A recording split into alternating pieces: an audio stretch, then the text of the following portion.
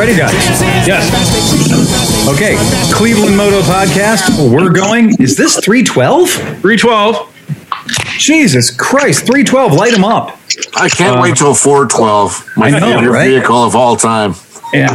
So, Phil, in honor of you and whoever else served, I am supporting the troops today with special operations, IPA from Fathead. And this goes to support our veterans and other people yourself. So I think it goes to the honor flight. Oh, the honor flight, really? I filmed an honor flight, man. That was the most amazing experience of my life. We took, with my company, these dudes from New Hampshire, IBEW, flew down 50 guys, and we filmed the whole thing. And these guys were all from, I wish my dad could have gone. It was all from the Korean War. And they were all 85 and stuff. We took them to the Arlington Cemetery and all the stuff. It was emotional as shit, man. I cried more than I even want to admit. It was really beautiful. And you know who was there? I never liked him as a politician, but you know who was there on a Saturday during a rainstorm to salute all the guys in his wheelchair was Bob Dole. Oh, really? Bob Dole was there. He didn't have to be. It was raining. It was shitty. We were having umbrellas and all this other stuff. And he was there sitting in a chair there to say hi to all the veterans that were coming through that day. So stand up. Yeah. Sorry, you spurred that by saying the Bob Dole. Bob Dole says Bob Dole. Yeah, right. Yeah, with the pen. Yeah. Well, that's fucking cool. You guys can see my background. Yes, sir. Pajero. Sold that. Nice. So that's good. That's going to somewhere in St. Louis. What about the mint one that you had me checking what I could sell to buy today? When you the blue one? Yeah. Yeah, the blue one's perfect, and I've got a guy trying to buy that. I think he's from Pittsburgh, if I'm not mistaken. Ooh. So, and he went out and he was of course, he's like, well, I need you to take a lot more pictures of it. And I'm gonna be like, you know what? I bought this car from Japan with 12 grainy pictures. Right. All the way from fucking Japan. I mean, Steve Hofford has seen the process that we go through when we buy these cars. Right. And a lot of it is knowing exactly what to look for. Because they ain't giving you anything over 120K. These pictures are junk that you're looking at on these sites, and it really is. It's really tough to buy these things if you don't have somebody looking at them overseas. Did you look at your video? Because your video pretty much covered things pretty well. You even opened the hood, you could see the car was clean. And I wish to fucking God that the people in Japan that sold these cars spent 1/100th of the energy that I spend describing them and shooting videos of them and everything else. Mm-hmm. And I think if people here in the United States who are buying these cars from guys like me appreciated how much effort we put into it compared to how much data they get in Japan, yeah, it'd be a totally different experience. I mean, I only live in Pittsburgh. Can't you just bring it down so I can take a look at it? Right, yeah. Yeah, I'm only in Pittsburgh. Just drive it to my house. Just pull it up in my driveway so I can take a look at it. Yeah. So anyway, that's I'd say no problem as long as you got a pile of cash waiting for me. Yeah. So, hey, I got a question for all of our people here, active members, and we got 7 people. That's fucking great.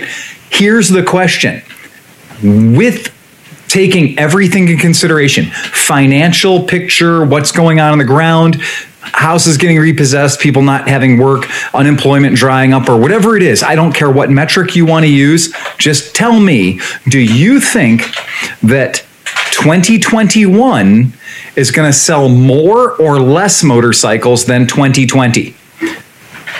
I think it's an availability issue. I want a one-word answer, yes or no? No. Yes. Okay. Yes. Yes. So you guys think that 2021 is going to represent more motorcycle sales at my shop than I had in 2020? I think no. I think it'll be close. No for me. More. Yes. Well, is the stimulus coming or not? The new again, guys. Stop answering your question with a question. I need a yes or a no. So raise your hand and say yes or no. More. Okay. Yes. Yes. Okay. More. Now, I think no. I think no because of availability. I don't think there's going to be enough to sell. Okay. So you're the tiebreaker, Phil. Okay, so no, I already fucking know the answer. I've looked into my crystal ball for next year. They don't call them the Oracle for nothing. Yeah, I can absolutely tell you what's going to happen next year because I was able to figure out what was going to happen last year by March 14th. And the good news is I was on target. Okay, but here's the thing. Right now, Wells Fargo. Do you guys have an appreciation for how much debt in the United States is owned by Wells Fargo? Quite a bit of it. Right? So the vast majority of motorcycles and cars and boats and RVs that are financed in the United States are houses. Exactly. Financed through Wells Fargo. And Wells Fargo just released a piece of information that is fucking terrifying. And that is in the last quarter of this year, of 2020, right? So in the last quarter of 2020, they have had a 30% failure in loan payoff, in buying down loans. And that's what they call a loan loss, okay? And so this is a crazy number, and I looked into it because this is one of the numbers that I use when I'm figuring out how many bikes I'm going to buy for next year. And it turns out that the biggest company in America that controls the items that you buy on time, they have set themselves up with the highest amount of default reserves that their company has ever had. And they have experienced the greatest single solitary loss in any quarter in the history of their company. Well, to add to that, yeah. I have on very good source from firsthand information that PNC expects a 50% mortgage default rate. Wow.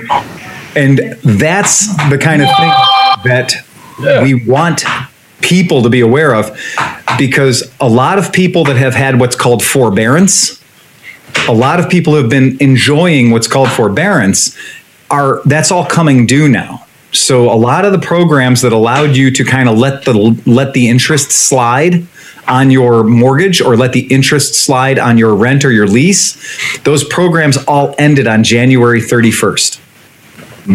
Well, and my little bit of experience with utilities, they weren't shutting anybody off or anything like that, but the rubber's going to hit the road soon, and come spring, there's going to be turnoffs, there's going to be shut-offs, and when you don't have any utilities, that's the first thing you're going to want to try to pay, even if you're living in a house that you know is going to get foreclosed. Right. And so, I'm so happy I sold my house, and a payoff should go to Wells Fargo here with next week. And I'll be free and clear of that house and have a big check on top of it. But I wouldn't want to be the person who just bought that house by any means. Now, here's another crazy thing. Everybody who's been let slide on mortgage payments, on lease payments, on loans of certain sorts, when those come due, you're going to owe the principal and you're also going to owe the back interest. So when they do give you a forbearance or they do let you slide on the interest, they're not saying the interest is free. They're just pushing it. They're just pushing it down the road. And unfortunately, what I fear is going to happen to a lot of our potential customers is that they are going to have the motorcycle payment for the bike they bought 8 months ago, the truck payment, the RV payment, and then they're going to have all the interest coming due on all the other stuff that they were kind of letting slide on. Plus, they had that sweet, sweet extra $600 a week on top of their unemployment money.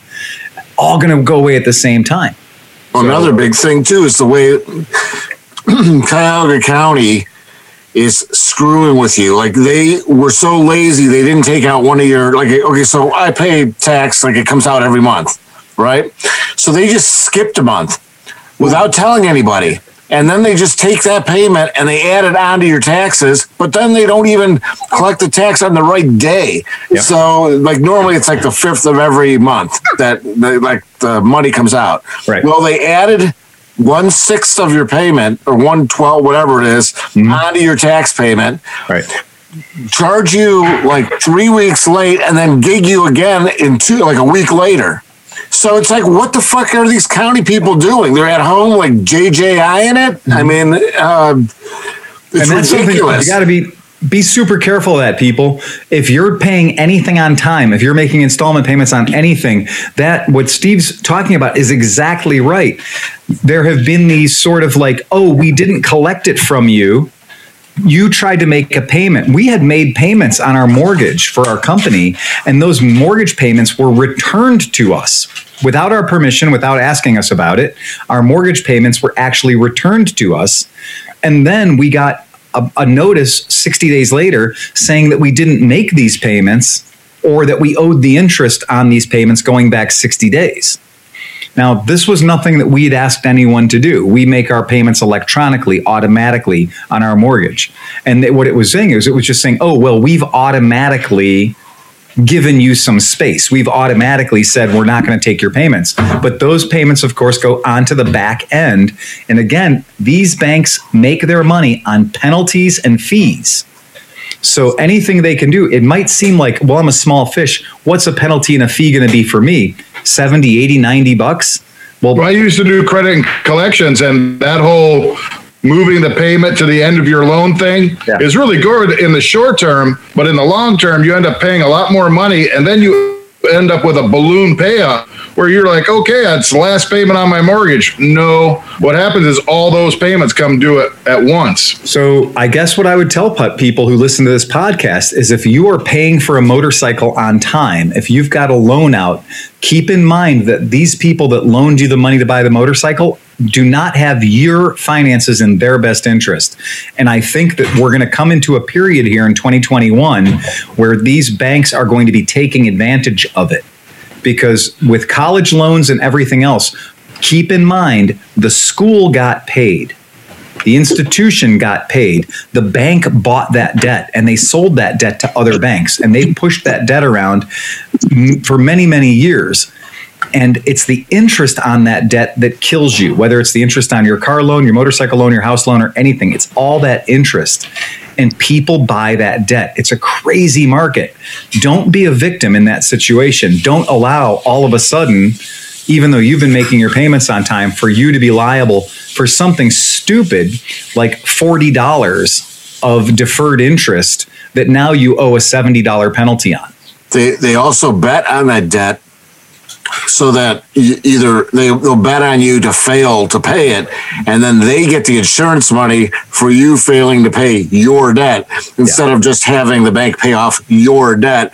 You can have 10 guys betting on your debt to fail, and then they get paid off all your debt when you fail. And so all these derivatives are crazy. It is crazy. You think this $27 trillion is something, but the derivative market is probably what's 3 zeros after the trillion? You know, I mean, that's like gazillions. I mean, who knows? And to your point, I had not so much kind of a loan or whatever, but it was through this thing, and we had paid it off. Like it was like we had like 3 payments left, and I had a huge job and I had some extra money, so I sent them like the $800 to cover all 3. It was done. We were paying off the loan, but as we were doing that, they sold the remainder of the loans. And so, like, even though we got paperwork from one place that said our loan was paid off, all of a sudden I started getting calls from this other place saying that we owed them like $1,000 and it was going up and stuff. And it took me a year of my time and my life going back and forth and calling these companies to get the one company to acknowledge to the other company that, yes, we paid off the loan, and that when they bulk dumped this pile of loans to this other company, they did it kind of prematurely for some of the people that were paying off their loans. So it can be a real pain in the ass when they do that kind of shit too. Sucked. Payoff timing is very important. That's why you usually get a payoff letter. It's only good for a certain span of time.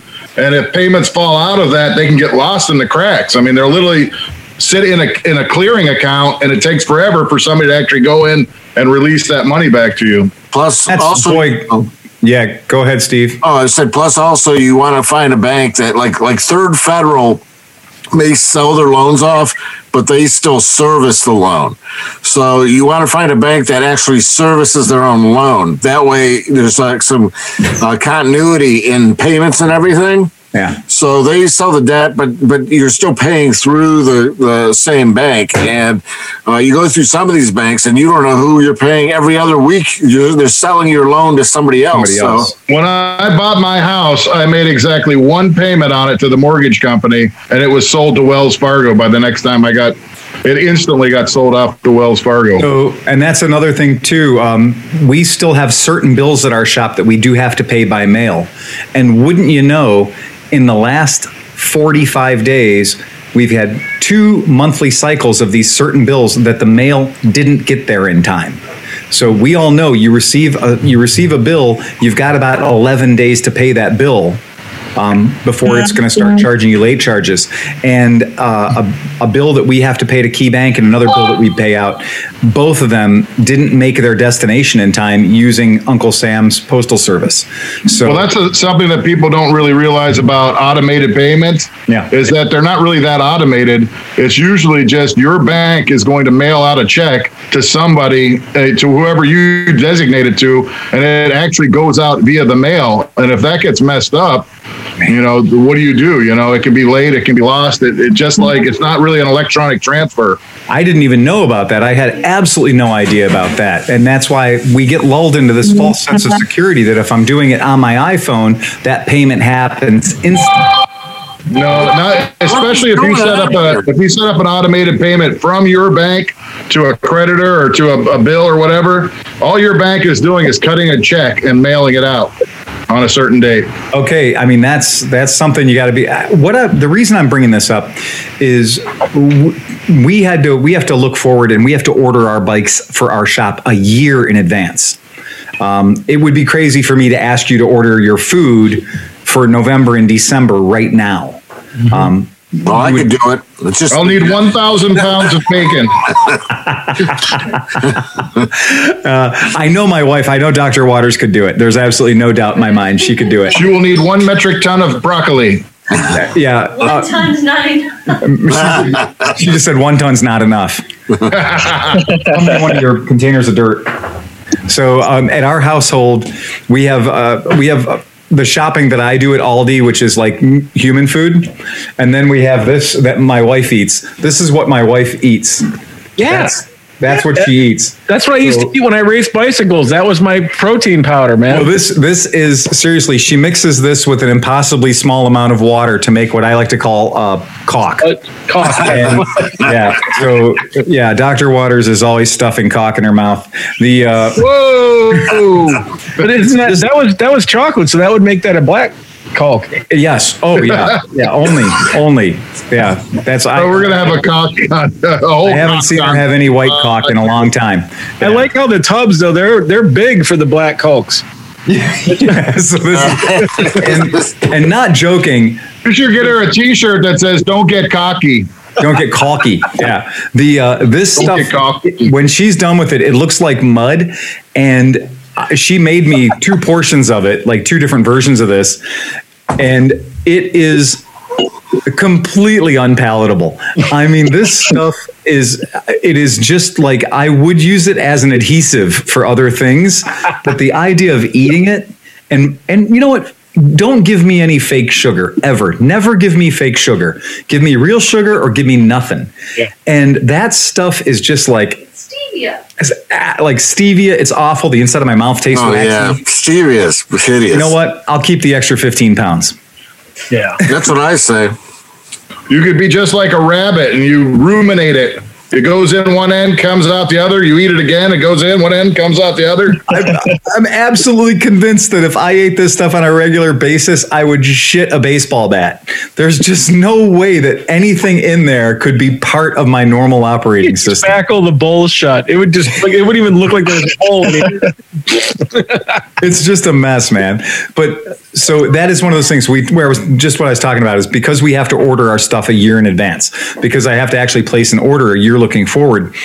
One of my manufacturers, who will remain nameless, Piaggio, has managed to tell me that even though we were the number 1 dealer in our district, the number 6 dealer in North America, period. I mean, Cleveland, guys, Cleveland. I don't need to show you on the map where it snows, but We are where it snows, and they expected me to do 154 bikes, 10 more bikes next year than we did this year. And I'm going to assure you, the financial prognosis of much smarter people than me is not that Americans are going to have more disposable income next year. Right. Well, that's what I was saying. I mean, you think 2020 was bad. Wait till the whole honeymoon and wait till all these subsidies and all this help goes away. Yeah. 2021 is going to be the hard time. Right. Who on this podcast this year went on a vacation to Europe? No. Exactly. Nobody, because we weren't allowed to. The jets don't go there, right? None of us went on a big 2-week-long vacation with our families. Why? Because everything's closed. We didn't go to Disney, whatever. It's not open. The opportunities to spend money. I went on vacation for 3 weeks. I think it's interesting, though. Without my family, and that was the idea. I think it's interesting, though, because I think it's really going to be a situation of haves and have-nots. Some people are going to get hit hard, and they're going to be the have-nots. Yeah. But some people are going to save money and come out like we're doing well because we budgeted everything. We made the right moves. I'm still working. We're managing. We're still managing to keep healthcare. We're still managing to do our shit. We're actually looking great. Like Peggy's looking like, someday when grandma's done, we might take that big European vacation. Don't talk right now because at 1,439 days, I'm canning your ass. Thank you. Hey, look, I'm saving $400 a month because Porco's closed. Right. Yes, Mr. Hofford, sir. Whatever you want, sir. No, but Phil kind of nailed something. So we haven't done anything. All I've done is ride occasionally on weekends with you guys, and that's pretty much been my, whatever. So any money that we would have done going out to eat or whatever, we put toward bills. Some of the stimulus money that we got, we didn't really, we don't have a lot of money, but we were like, well, we could blow this or we could do something smart with it. And we paid off bills. So we banked our stimulus. We banked our tax return. We're banking. So I'm saying, we're bringing our debt down. So maybe in a year or two, we'll be actually in a pretty good situation. So it all depends on what you're doing with this time. If somebody hands you a check and you go out and buy a motorcycle, that helps Phil, but it might not be the greatest thing for your own personal thing. Although if you use that check to buy it in cash, that's great. But if you just use it for a down payment, right, yeah, done, stupid. I think this is just something that I would like.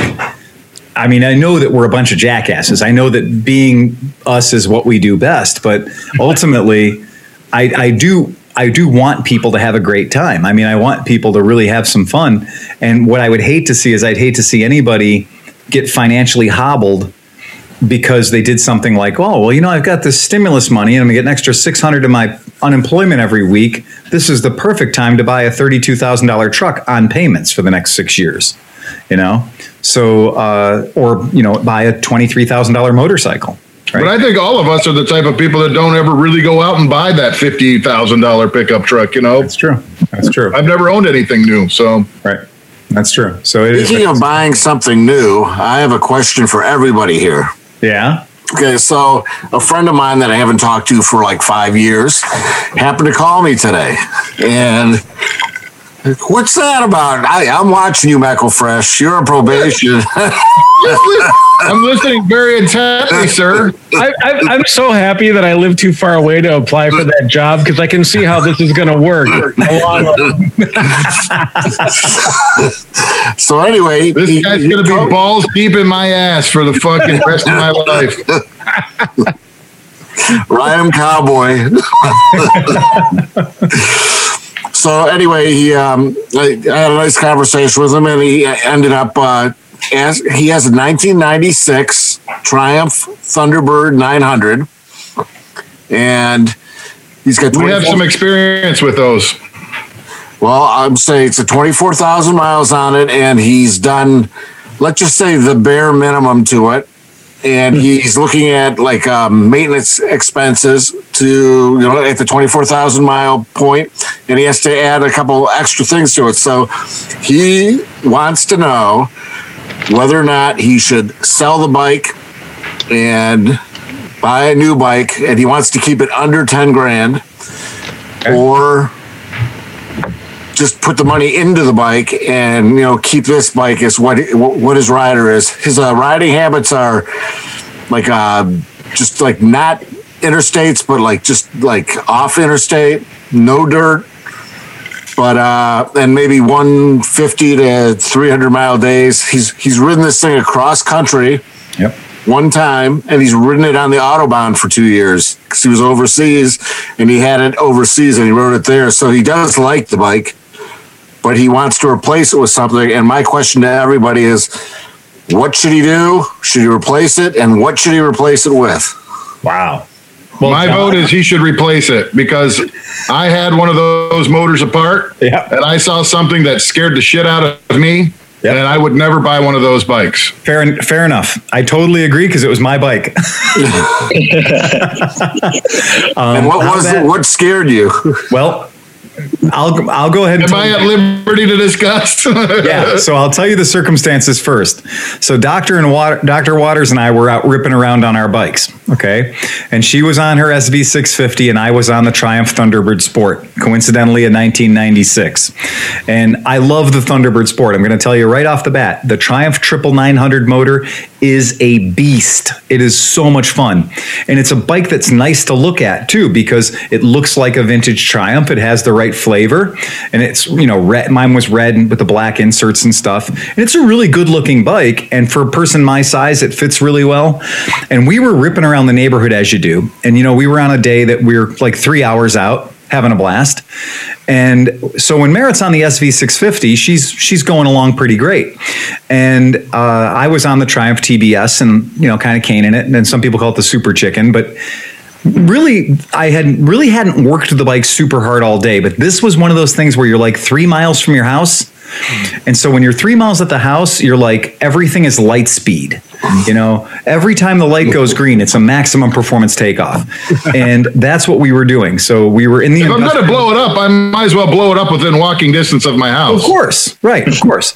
And so we were maybe 3 stoplights or 4 stoplights away from our house. We were in an industrial area where there's no traffic.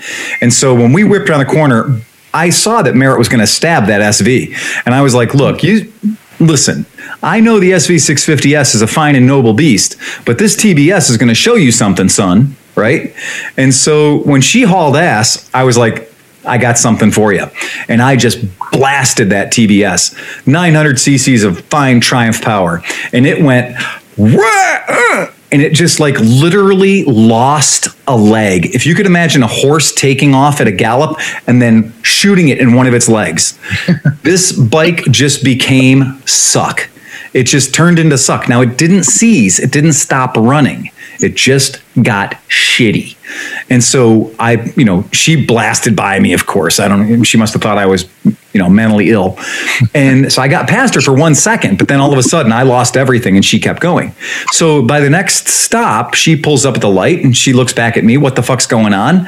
And I'm like, it will barely fucking idle. I mean, I really got to cane it to keep it idling. 3 carburetors, mind you. Right. And so I'm like, this is not good. Limp it to the house. Just doesn't have any balls. It doesn't have any power. Start thinking horrible, horrible things. Do all the stuff. Check everything out at the garage that could possibly be it. And I'm terrified. Check the fluids, check the oil, check everything. Everything's fine. Remember, this is a liquid-cooled bike. And so everything seems fine. It didn't appear to overheat. Everything was normal. So the next day, I got on the bike and I rode it to the shop, but I only took the side roads and the performance was shit. It was not giving me even half power. And I got it to the shop and I said, John, I feel terrible. You're going to have to take this thing apart, man. Well, this was actually Ryan. So that was Ryan who took it apart. That's right. It was Ryan. I was gone. Right. And then and so when I came back, it was all over the shop. And I was like, what the fuck? Yeah. We had no idea. We had absolutely no troubleshooting that would have given us a clue as to why a motor would have lost over half of its power. But John, go ahead. Well, as it turns out, I started playing around with it, and I did. So the motor was all out of it and all apart. So I mean, there was nothing visual inside, as far as the piston rings and stuff. Now that bike actually, that's a Cosworth style motor, where it's like a CX500, where the engine cases and the cylinders are all one, and you just have sleeves that go down in there. So you can pull those out if you want, and you can check everything. But it turned out to be what I believe the problem was. Somehow you got something, the valve seats were all bad. Like I poured gasoline, turned the head, laid it on the bench, and it was just dribbling out all the valves. So tore down the head, relapped all the valves, put it all back together, and eventually put the bike all back together. We had the motor out of the bike. The motor, during the diagnostic process, Ryan and I just went further and further and further until the point was we had the motor out of the bike, and we were just like, fuck, man, we hate to do it. We don't want to tear the top end off this thing. We were hoping it wasn't going to be that. But so we got all that, but what I saw that I didn't like was the cylinder studs. Right. And so it's a water jacket. The cylinder studs go down through, for whatever reason, they're in water, and down at the base of them where they screw into the cases, they were rusted. And I mean, bad, like missing 50% of the material right where it bolts into the bottom of the cases. Yeah. So to the point where I'm surprised they didn't break off when you were taking it apart. So the studs go down into the whatever, the block or whatever you want to call it, the bottom part, but there's literally like the water that's coming through just runs right over the studs. Yeah, it's like they were kind of sealed where they went along the side, but they got something, they were getting moisture right down where they, because the whole bolt was fine, but it was right down where the threads were, down where they bolt in, and it was absolutely. The whole top of the bolt, everything on the stud looked magical. Everything on the stud looked fantastic until you got to that last maybe 40 millimeters where it was actually going into the meat of the case. And John's not kidding when he says about 50% of the metal was corroded away. Wow. Was it a dielectric thing? Like, was it was definitely a water erosion or? It was absolutely a loss of material. Is this a common thing with those bikes? Like, are people like asking for warranties and shit, or is this like just I don't know. Because fortunately, most of the people, I think this might be one of those situations where the manufacturer says, "Okay, how long's the warranty?" The bolt lasts one extra day. These problems don't occur in the first 2 years of ownership. Right. But now that John and I have talked about this, we've actually had other people tell us, "Oh yeah, those water-cooled Triumph triples, they're known for that." Or having a valve snag or a valve hang up. And so I can't imagine what made the valves leak so bad, whether it was bad fuel or somehow it sucked something in there. And it wasn't like there was metal or there was damage to the valve seats. It was almost like you had like just carbon. They got like carboned up or something. Well, that's what I was trying to get correlation. Like, what did the water like slip up and bend a valve or something? Like, you know, I mean, I didn't get the correlation of that, but okay. No. And what we can tell you is prior to the bike not running well, the bike ran incredibly well. So the bike ran incredibly well, and it drove me back from Chicago. I bought it in Chicago, rode it around Chicago like a rape tape, and maybe put 3,000 miles on the bike in the time that I owned it prior to this failure. But the other thing about that too is those cylinder liners, you have to seal the bottom of them when you put them in, because they can leak, and and your antifreeze will go into the bottom end. Yeah. And so if somebody's had the motor apart and they didn't do that right or whatever, that's also a problem. Yeah. So just a heads up, we talk about like that bike he owns right now. That could be one of those things that the bike I had, there was no evidence when we took that bike apart that it had ever been apart before. The previous owner was not the kind of guy that would have done a motor rebuild on the bike. The bike had 13,000 miles on it. There was nothing to suggest there was anything wrong with the bike until that day that it pulled that shit. Now, I honestly thought that when the day it pulled that shit, it might have literally locked a valve, grabbed a valve, because it went from performing well to performing like garbage. But it turns out that wasn't the problem. It was all three cylinders. All three, they were leaking. Yeah.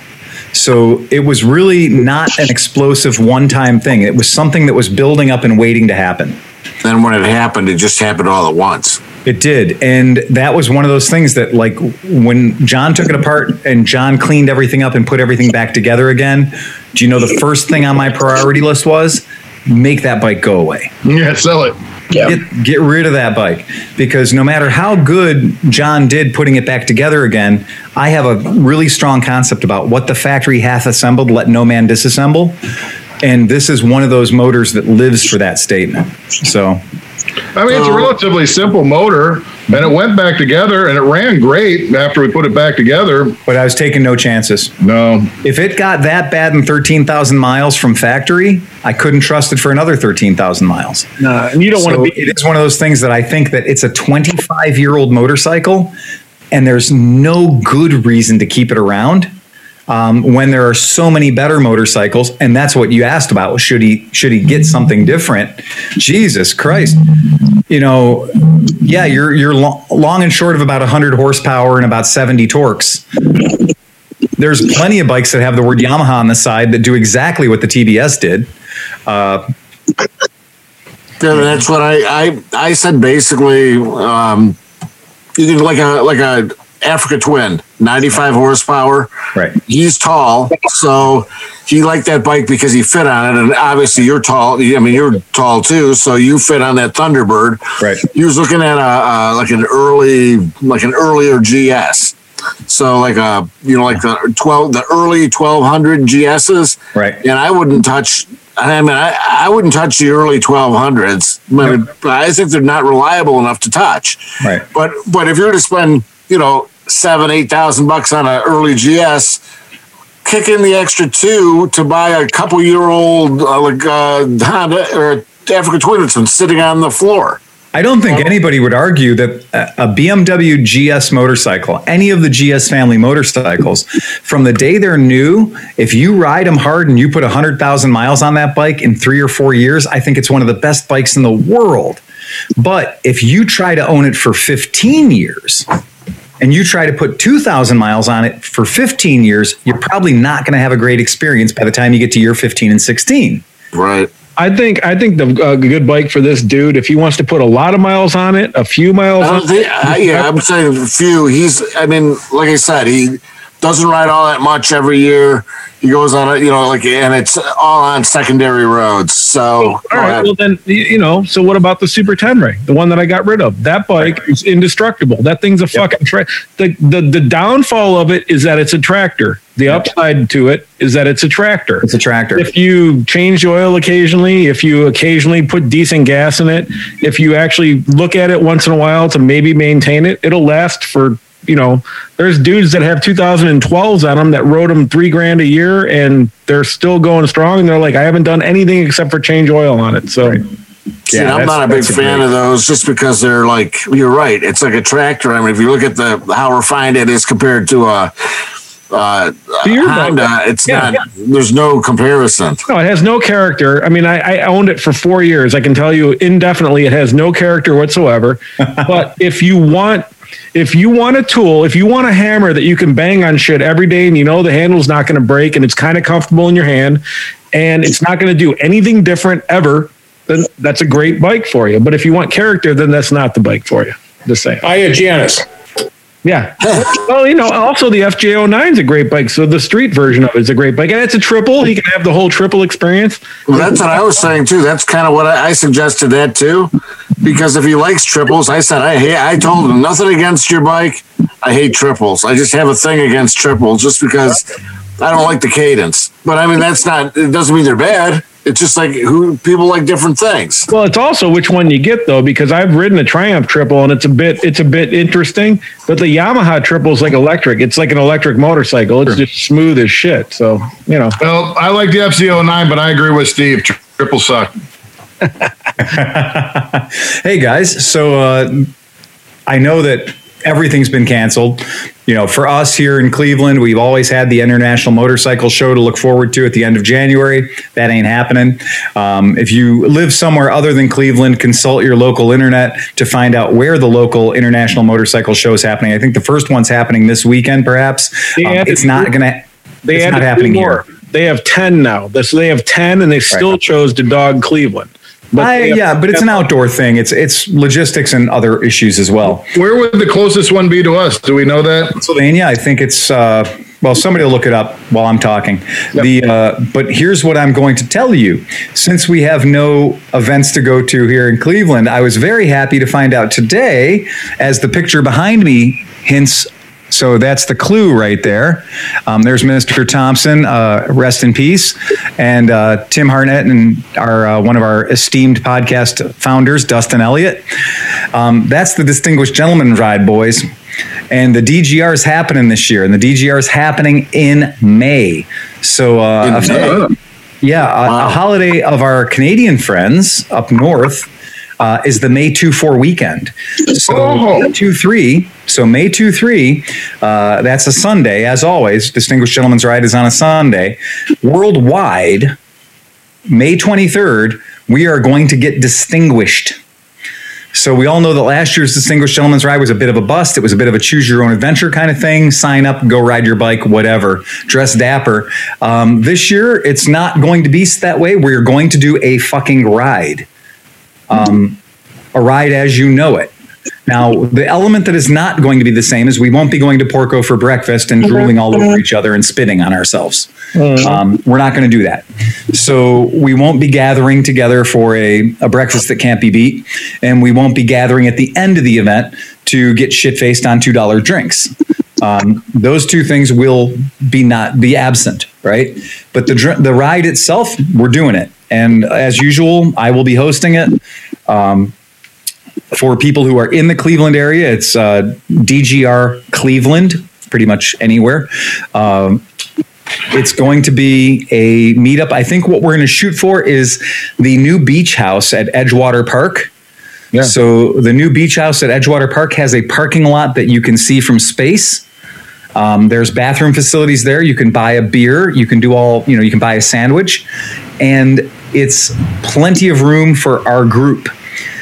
We've had 188 or 190 people in our DGR before. We're going to try to hold the number this year to 200. So we'll try to keep it to around 200 people.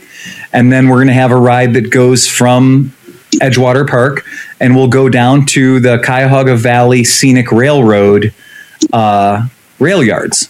Cool. So where they have the historic trains, the steam trains and stuff like that, that's going to be where our destination is. So we'll be doing some circular rides in downtown Cleveland, some interesting stuff in the city and the flats, and then we'll work our way down the Cuyahoga River Valley to the ultimate destination of the train yards for the Cuyahoga Valley Scenic Railway. So you can get pictures with all the trains and stuff. Yeah. So the IMS show is obviously still sketchy because when you look at the schedule, some of them are named by city, like Denver. Look at California just says Southern California, Northern California. Well, then you got Chicago, New York City, and Pennsylvania just says Pennsylvania. It doesn't say where. No, look at right here, Carlisle, but it doesn't. But look at venue. I was going to say Carlisle was on the schedule. Yeah. So if you go to here, they have them listed to the cities, but it's still. Steve, your screen is still not sharing. It's not? I'm not seeing it. Oh, you see it? Yeah. I do not. I see it. Never mind. Carlisle would be a good place to go, though. I mean, we all go out to Carlisle. Yeah, where's Carlisle? It's far. It's far. About 5 hours, but they have a great. The Carlisle Car Show venue is amazing. I've been there 100 times. Yeah, it's really good. Yeah. But so here you go. So there's Denver, Southern Carolina, Denver, Southern California, Northern California, Texas, Nashville, Central Florida, and Atlanta. So the first one is starting on June. Is that correct? Yes, June 18th through the 20th in Denver. So people have some time to get ready to go to their, and I'll tell you, Loveland, Colorado, the idea, remember we talked about this in the podcast. The idea was that they wanted to be able to get these things outdoors. So, and that was smart because COVID's not done yet. And there's no way that COVID could be possibly safe at this point, I don't feel, to have an indoor event by June.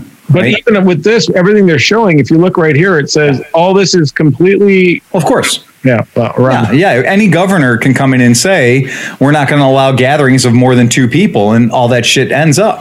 Right. I mean, I've got tickets to Punk Rock Bowling, and Punk Rock Bowling is scheduled for May 29th. And punk rock people are not known rule followers, right? And that being said, all... the lasagna. All the punk rock community very much was against the idea of having the event any earlier than they should in the interest of safety. So even punk rockers, you know, when they're not sticking a safety pin in their face, they are a little bit concerned about not making their friends dead. So there's nothing wrong. Self-preservation eventually kicks in. Right. That's exactly right. Eventually you want to have little baby punk rockers. Right. Right. So yes, that's kind of that's the thing. And I was joking. I was like, when an event like Punk Rock Bowling says no, and it's in fucking Las Vegas, where that's a city that just doesn't give a shit. I mean, they were like, COVID, bring it on. It's 2-to-1 odds. We got this. Yeah. I mean, we dealt with herpes, AIDS, syphilis. Hey, COVID sounds way less worse than 90% of the shit that can happen. Well, the reason Vegas loves COVID is you don't know you got COVID in Vegas until you get home. It's the one example of what happens in Vegas. What happens in Vegas doesn't stay in Vegas. Right. You're fine as long as the outside air is 112 degrees and burns it out of your lungs. No shit. You guys don't know the time that Renee and I went in and bombed in on John's professional work trip in Vegas. Like, he had a legit job to do. He was being paid to be there. And Renee and I went in and totally hijacked his hotel room and everything. It was fun, but it was about 114 degrees. Right. And if you wanted hot in February, I think that was like February. it was like the rooftop pool. You couldn't stand on anything because everything was melting. So yeah, it was pretty fun. You had to kick water on it so you could walk on it. I've been there. I have something fun that we can do. So do you remember a couple of weeks ago, we had a huge discussion and everybody put their weight in onto what the mini bike collection at Mecum would sell for? Yes, we did. 99.1% of the bikes sold. So are you guys interested in figuring this out? I am completely interested, and I haven't looked at any of the results, so I'm completely unprepared. I had to log in and create a Mecum account, but I have the results, but I can show you the screen that does not have the results. So let me pull this up and you guys can look, and then this is very intriguing because these bikes were all dead sexy. I mean, these are all Japanese market. And I'm not going to have any input because I have the answers. So this was all the shit that was like the gold and silver and the Tokyo edition. All mini bikes. These are all Honda, mostly Honda mini bikes and a couple other. Brass Monkey. Yep, the Brass Monkey. We'll do that last. So here you go. So already, here you go. You guys can let me know when you can see this. Okay, I can see that. I can see it. Okay. So we'll start right at the top. We'll go left to right on the way down. We'll try to do them quick. Okay. Yeah. So 1971 Honda SL70 yellow. What do you think it sold for? She's a beauty. 6,000. All right. John's at 6. What else we got? 5,200. Nick at 52. I'm going to say 4,500. 5,000. 5,000. 4,000. 4,000. Phil, what were you at? $1. No, 3,500. Okay. That bike sold for $5,501. Oh, shit. All right. Is that me?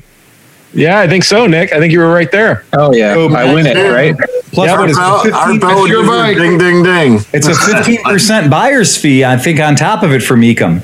Yeah, I'm sure. Wow. I'm sure there's a lot of people making money on all this. 100%. Yeah, there's a seller's fee and a buyer's fee. All right. So 1970 Honda QA50, the green guy right there in the middle. You guys see him? I do see it. All right. What do we got? Who offered some? 4,900. 6,500. 38. 38. Phil? $7,000. 4,500. 4,500. Who had the lowest? Nick. It's sold Nick? $2,750. Oh, hell yeah. I got 2 bikes. Yep. You know what? This is interesting because there's so fucking many of them. I wonder if it wasn't a flood the market situation. It could be. But you'll be pretty surprised how things go as you go down. Okay. All right. So 1970 Honda Z50 K2, the yellow one, top right. Yellow and white, beautiful bike by any standard, unrestored, gorgeous little machine. How much? God damn it. I'm falling into this trap. I'll lead and I'll say $3,000. How much? 3. 5. All right. 4. 4. Dan? 3,500. 35. Smith or anybody? I want to say 5,001. Get you back. Who was the highest? Oh. Steve. Steve at 5,001. It sold for $6,050. Wow. Smack my mama. That's ridiculous. And you guys are going to love this. All right, moving down. Okay, hold on. From now on, I'm going to change my personal bidding strategy. I am actually going to bid what I would actually pay. I'm not going to bid what I think it's sold for. I'm going to bid what I would actually pay. Okay. All right. So 1970. I don't know if that's going to help you. I know. Honda XR75, second row to the left.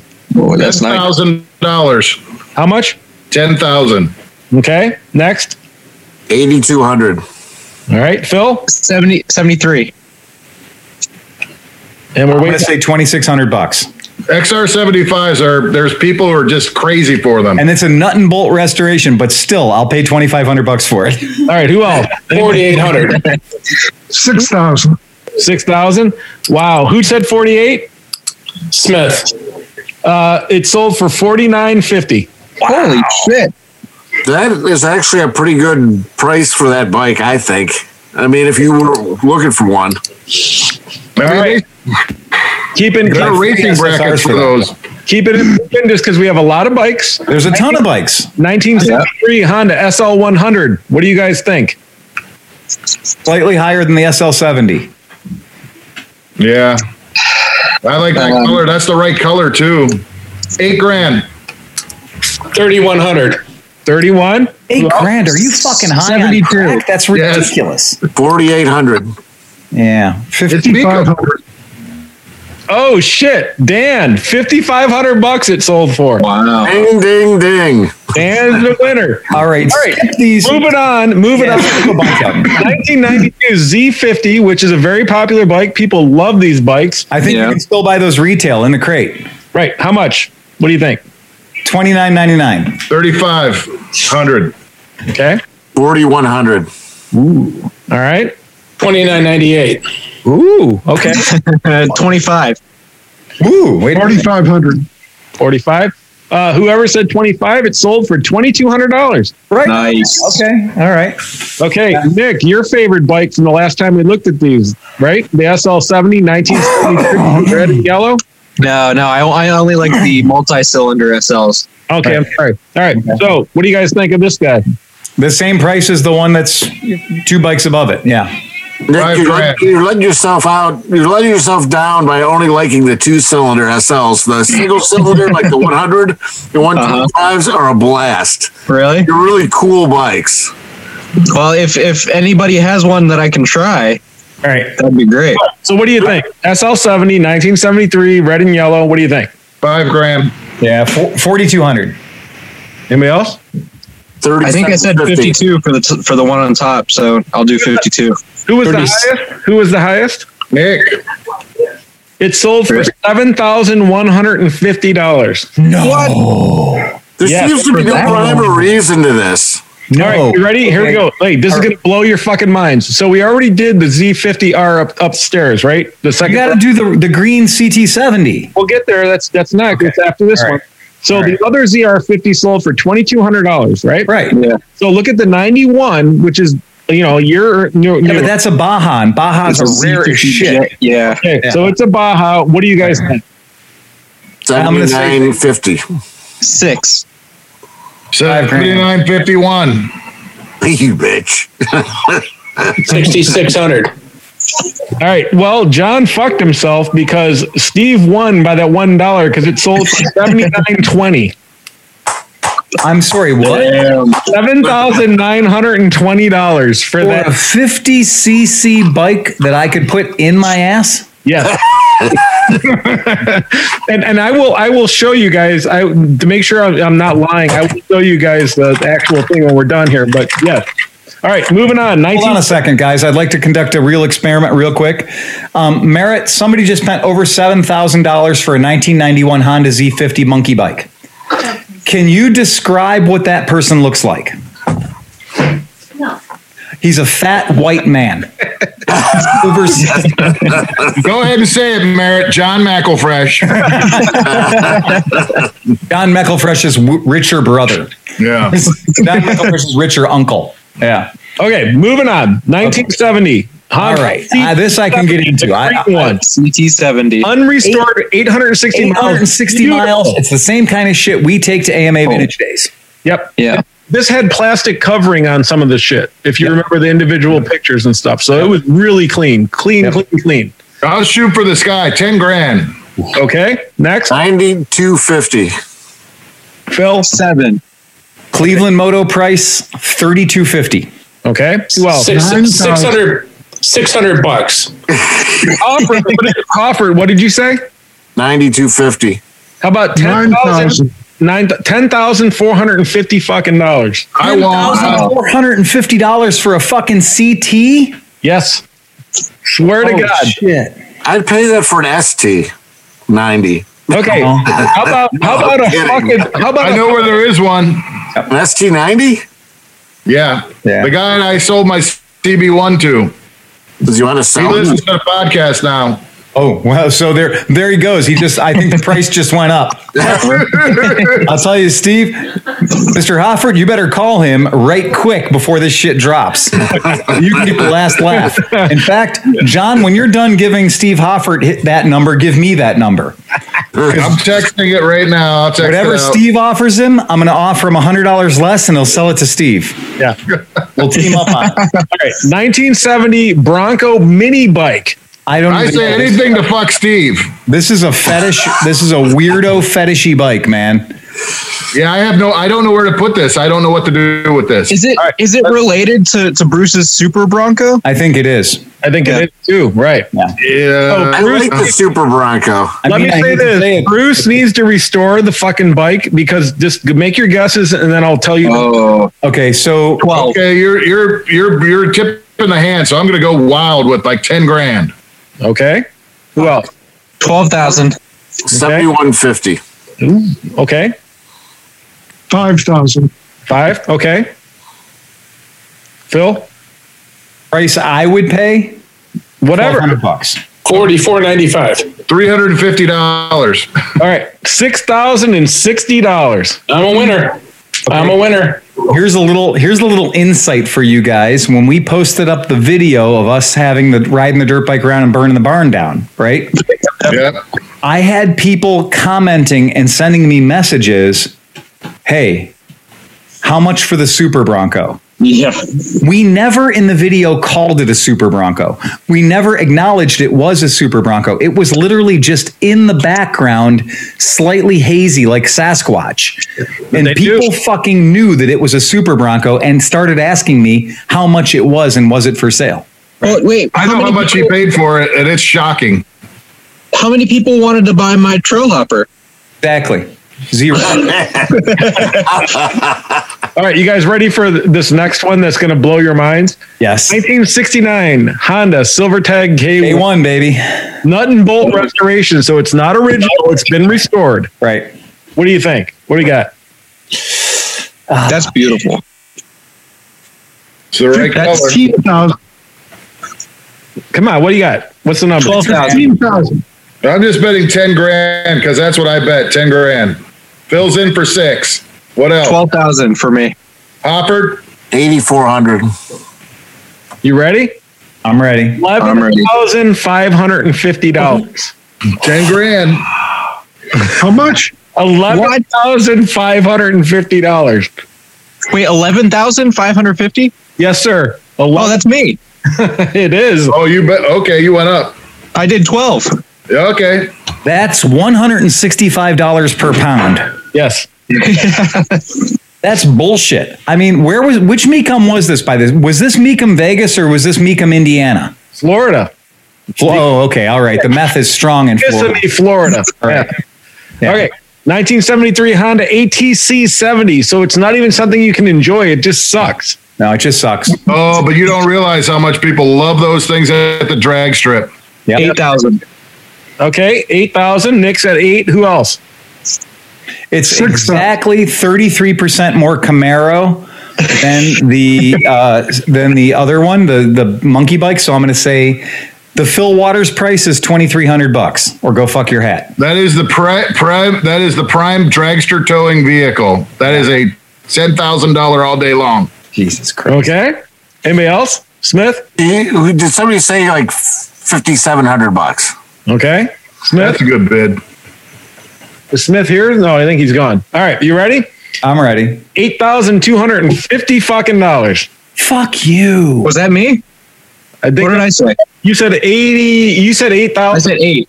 Yeah, you're right Dick there. is nailing it. Hell yeah. Nailing it every Hey. time. Now, Hey, speaking of speaking of ATCs, if any of our listeners has an ATC 125M engine for less than $150, I'll buy it. You want the reverse? No. But if it has it, I guess I'll have reverse. He wants What do you reverse need? for his bike. Yeah, because people put those in their CT90s, and the funny thing is, you get a CT with reverse. Oh, I didn't know they had reverse. Yeah, one of those motors has reverse. Huh. all right, moving on with the game. Everybody in Ohio should have an affinity for the Rupp Roadster. 1969 Rupp Roadster. What was it? Right. Dayton, Ohio? Where was it made? Dayton? No, I thought they were Mansfield, I think. Mansfield. Yeah. Okay. Wow. So what do you guys think? 1969. It's a mini bike. It's legitimately a fucking mini bike. In fact, I'll tell you that you $3,500. could order that out of a catalog that came to your house. Right. Yeah, for $501. Okay, 4,500. 1,500. 1,500. Phil? $5,000 even, because why not? Well, Yeah, it's a Rupp. you guys were so wrong in all accounts. It sold for $12,650. Come on. No way. $12,000? No way. Okay. I swear I will show you guys this. As soon as we're done, I will let you guys confirm. Who would pay $12,000 for Close the fucking scooter shop. Close the shop. All we are doing is restoring 1969 Rupp Roadsters. Okay, look, here's the thing. I'm going to tell you guys the secret. You don't need to have sex with old men to get that bike. You just need to give them a little bit of your time. Just listen to their stories because their pee-pee don't work anyway. Don't worry about it.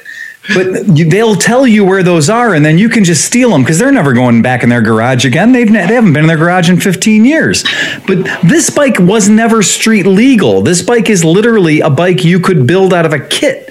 This is worth nothing. I mean, these brand new were the equivalent of like 11 hours of labor in its day, right? I mean, I'm going to say I grew up when this bike was already undesirable. These were in my neighborhood. These were considered to be pathetic. Right. Well, here. So the next one, you guys see the next little orange guy here? Yeah. Well, this is a KO.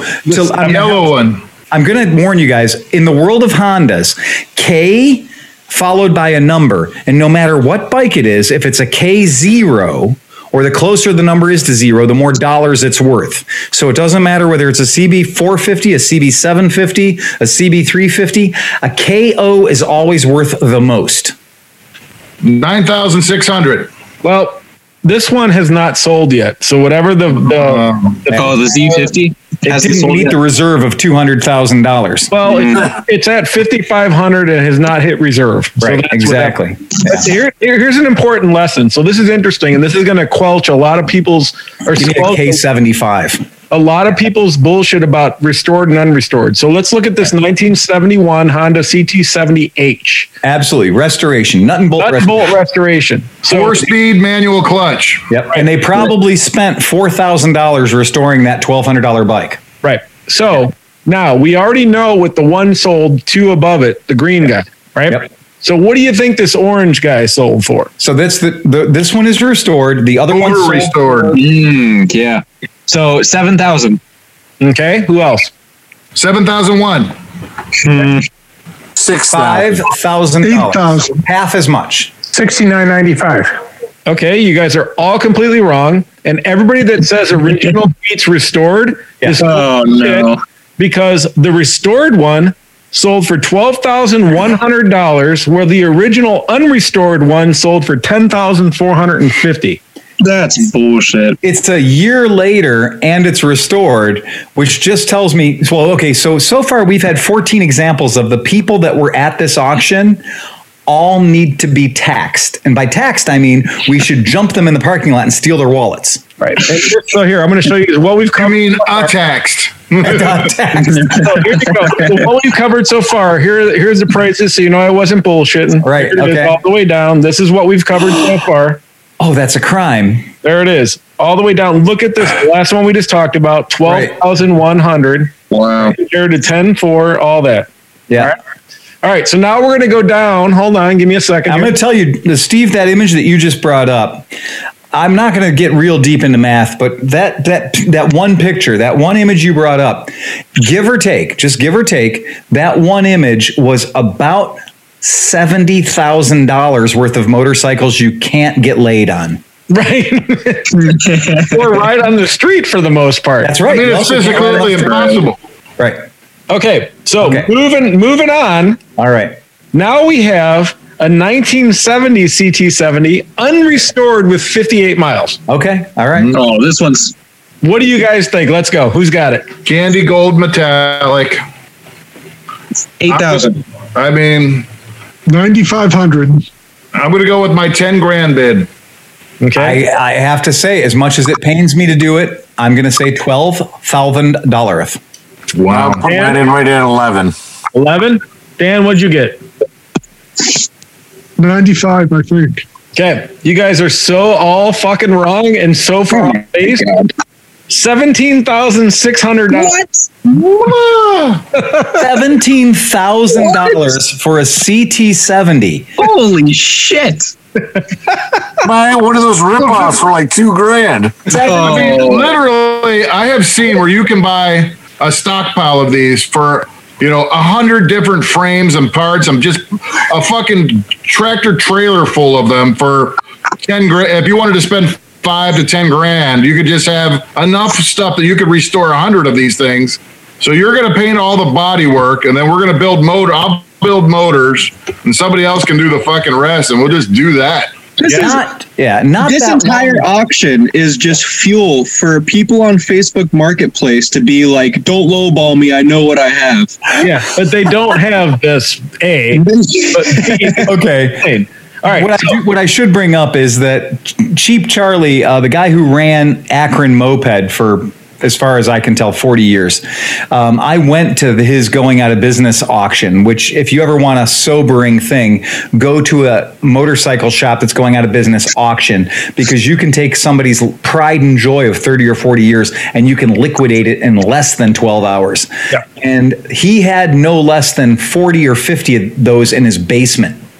He'd gotten real big on just grabbing them. And he was just grabbing them for free and stuffing them in the basement. And one dude I know bought all of them. And I mean, we're talking in excess of 30 bikes. And he bought them all for, I think the number was right around $5 or $6 grand. Wow. So, yeah. It's there. So if you wanted the 1970 Honda Z50 K2, it's a turd. Encore restoration. Yeah. What do you think What does you're that going to mean? get for that? Over restored, jewel like. Restoration means over restored. Yeah. Yeah. White glove treatment on the whole bike. Sure. Go ahead. Yeah. What do you guys think? I can't even. I'm going to say 8. Okay. Anybody else? 9? Nick? 10. 10? 6 for me. Okay. 4. 11,000. It sold for $7,700. Yeah. So this is the point in the show where I have to say a little insider baseball for somebody who actually participates in a lot of motorcycle auctions. You look at the way they do the lots, and when they do the lot like this, when you get down to the end of a particular lot and you look at the numbering on these, they're definitely doing the numbers sequentially. And so when they pull these units coming across and they bring them out and gavel them, what happens is the first bikes don't sell very high. They just don't. And then that kind of sets the tone for the auction. And then the middle bikes, they go real fucking high. And then what happens is the end of the bikes, and literally when you look at these, you want to be selling the last CT70. You want to be selling the last Z50. The reason you want to sell the last CT70 and the last Z50 is even though your bike might not be as nice as the ones before it, yours is the last opportunity. So the 4 dickheads who got outbid in the previous rounds of the auction are going to throw their fucking wallet to be the last guy to leave the show today with CT70. So it's a strategic thing. And unfortunately, in most auctions, you don't get to pick where your bike is in the lineup. But yeah, the last of anything, when an auction comes around and there's 10 CT90s, the first CT90 will get nothing. It won't meet reserve. The middle ones will do kind of okay, but the last ones will kill it. They'll crush it. To your point, and to John's point and everything that he loved, let's go to the Brass Monkey over here. Here we go. Brass Monkey. 1984 Z50J Gold United Edition, 1 kilometer. So brand new out of the crate. What do you think it sold for? Oh, wait. No, let's try to recall what we did last time. Well, you bid 21,700 and I bid 21,701. Yep. Okay.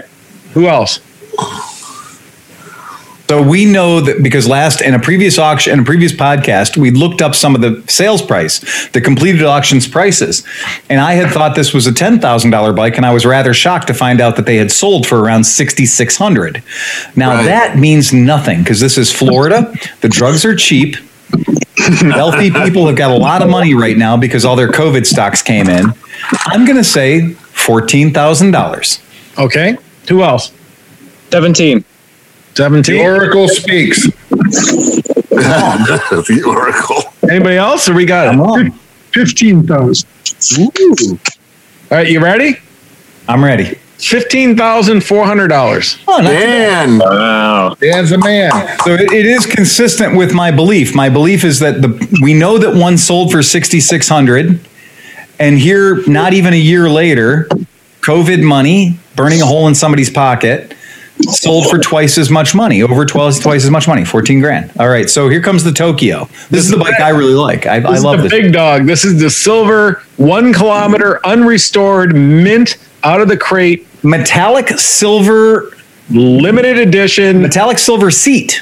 Yeah. Is this the last one in the auction? A tuck and roll last one in the auction. embroidered seat. Oh. The Goldwing logos on the side and everything, right? Yep. There it is. Look at that bad boy. It is a 20,000. Let's see if this one goes to 20. 22. 22. What else we got? 17,800. Okay. 19,000. 13,000 because it's not gold. Who said 19? Dan? $18,700. Wow. There you go. Just to Fucking embarrassing, man. Stand by. Fucking embarrassing. Fucking embarrassing. Fucking embarrassing. There you go. There it is. That's the official. So you know I'm not lying. There it is. 18,700.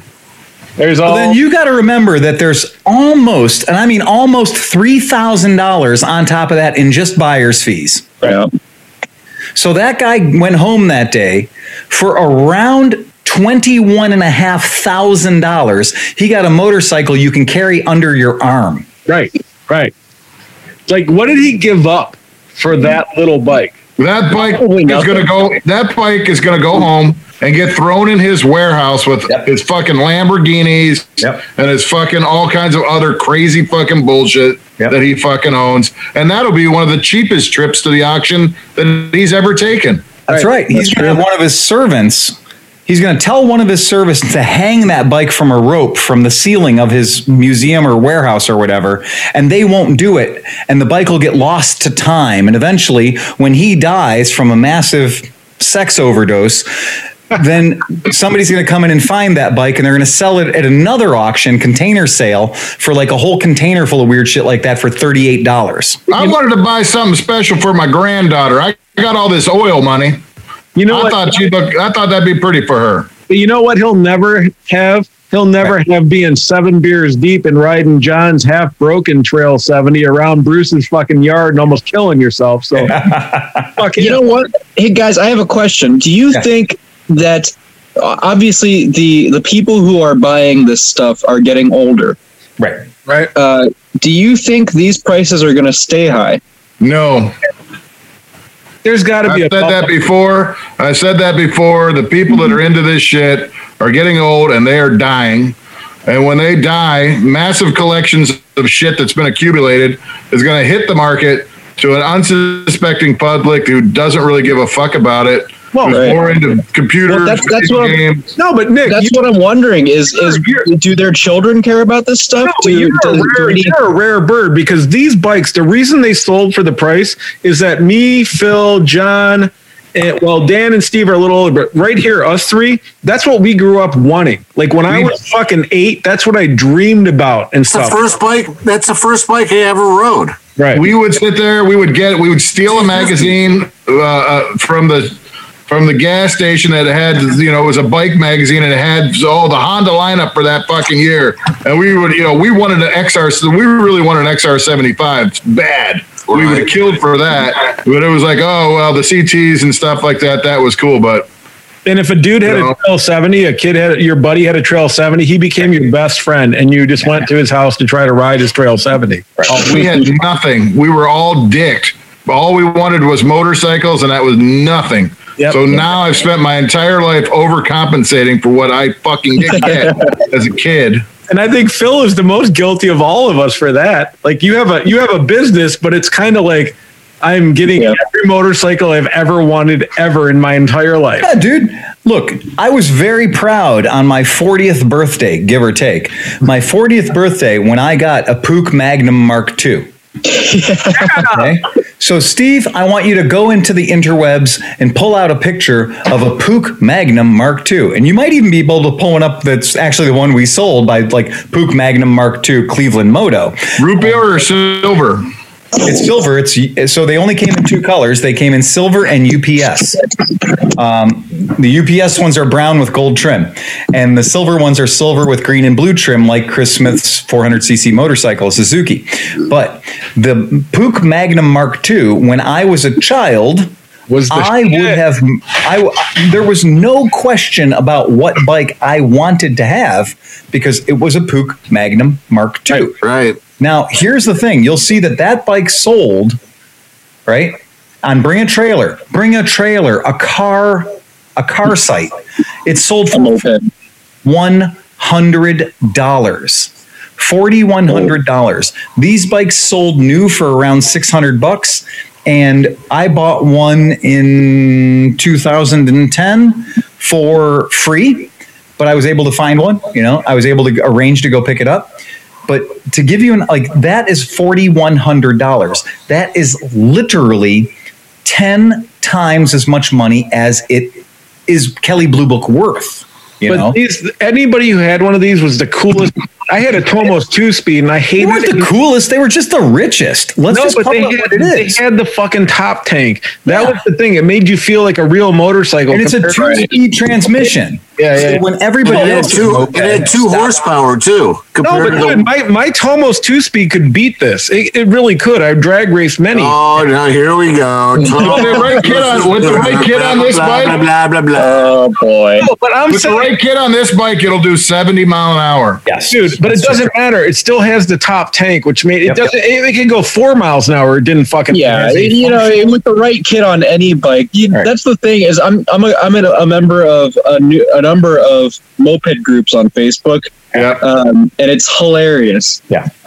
Because all the memes over there is like, oh yeah, this will do 60 miles an hour. It's like it won't.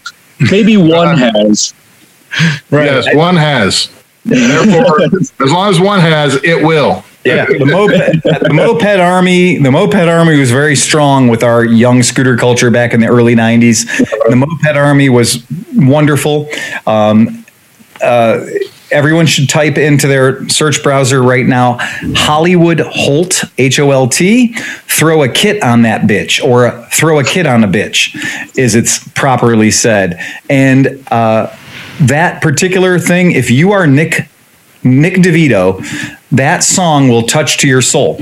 And we know all the people whose names are mentioned in that song. It's a very Detroit, very moped army oriented song. And if the light don't work, just jiggle the cord is a real, that's an actual lyric in the song. But it's all about, if you got a 50cc moped, a 49cc moped, throw a kid on a bitch, right? And it is real things. I've ridden a lot of 70cc bikes that will go well over 60 miles an hour with a 200-pound lightly shaved gorilla on it. And it's real. It's a thing that happens, and you can do it. So, what is this is wrong with us? Hollywood Wholesome. Hey, $1 million get back, got it from Curtain Pack. Give me that step through, yeah. All right, that's all we can do because we'll get right. Yeah, hold on. All the people. Wait. Look, there you go. There's all kinds of. Hold on. Let me do this. Oh yeah. We can do this. Hold on. There you go. Yep, See? there was a moped. Yep, the moped. Oh, I don't know what I don't know what Holt's up to these days. He signed some of our bikes for us, but you got to say in the moped community, it was way fresher than Macklemore downtown, right? He's got. Oh yeah, there it is. So this is one of those things that get a chance, watch that video. It's fun. And what is wrong with all of us, really, that we have access to all sorts of motorcycles, really any motorcycle we want, right?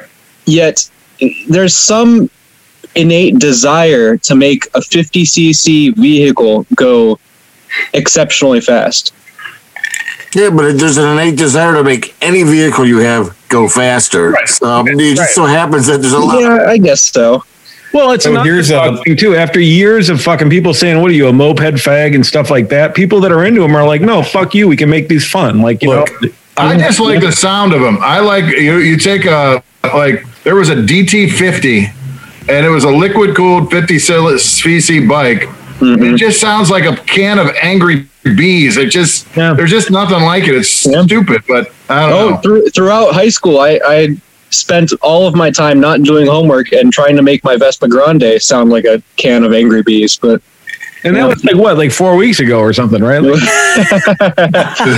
I was busy trying to make my 75 Cutlass sound like the Hot for Teacher video. I was busy trying to see a boob, to be honest with you. I spent my whole high school career trying to see a boob. You know, that was all. I was putting my baseball cards on my spokes. Here's a weird thing. So I've got this friend. Her name is Amy Hunter, and Amy has been working at BMW San Jose out in California, and she's one of the people I met through the Zero Dealers community stuff. And Amy is an amazing human being. She's an adventure woman of the highest class, but she's a small person. You know, John and I are big people. She's a small person, and she rides a full-size BMW GSA 1250 giant adventure bike, right? And she's a very small person. And we do know that there are certain women who are of small stature who can heel these bikes around like a well-trained Clydesdale. And the joke is, I was like, look, you keep riding those bikes that are too big for you, and I'll keep riding those bikes that are too small for me. And there's nothing wrong with that. As you guys know, I get a great amount of joy of ripping the crap out of a 125. Nothing makes me happier than my best weekend at Mid-Ohio was the year I bought a 1966 Riverside, which is like the Yamaha rotary valve 60cc little bike.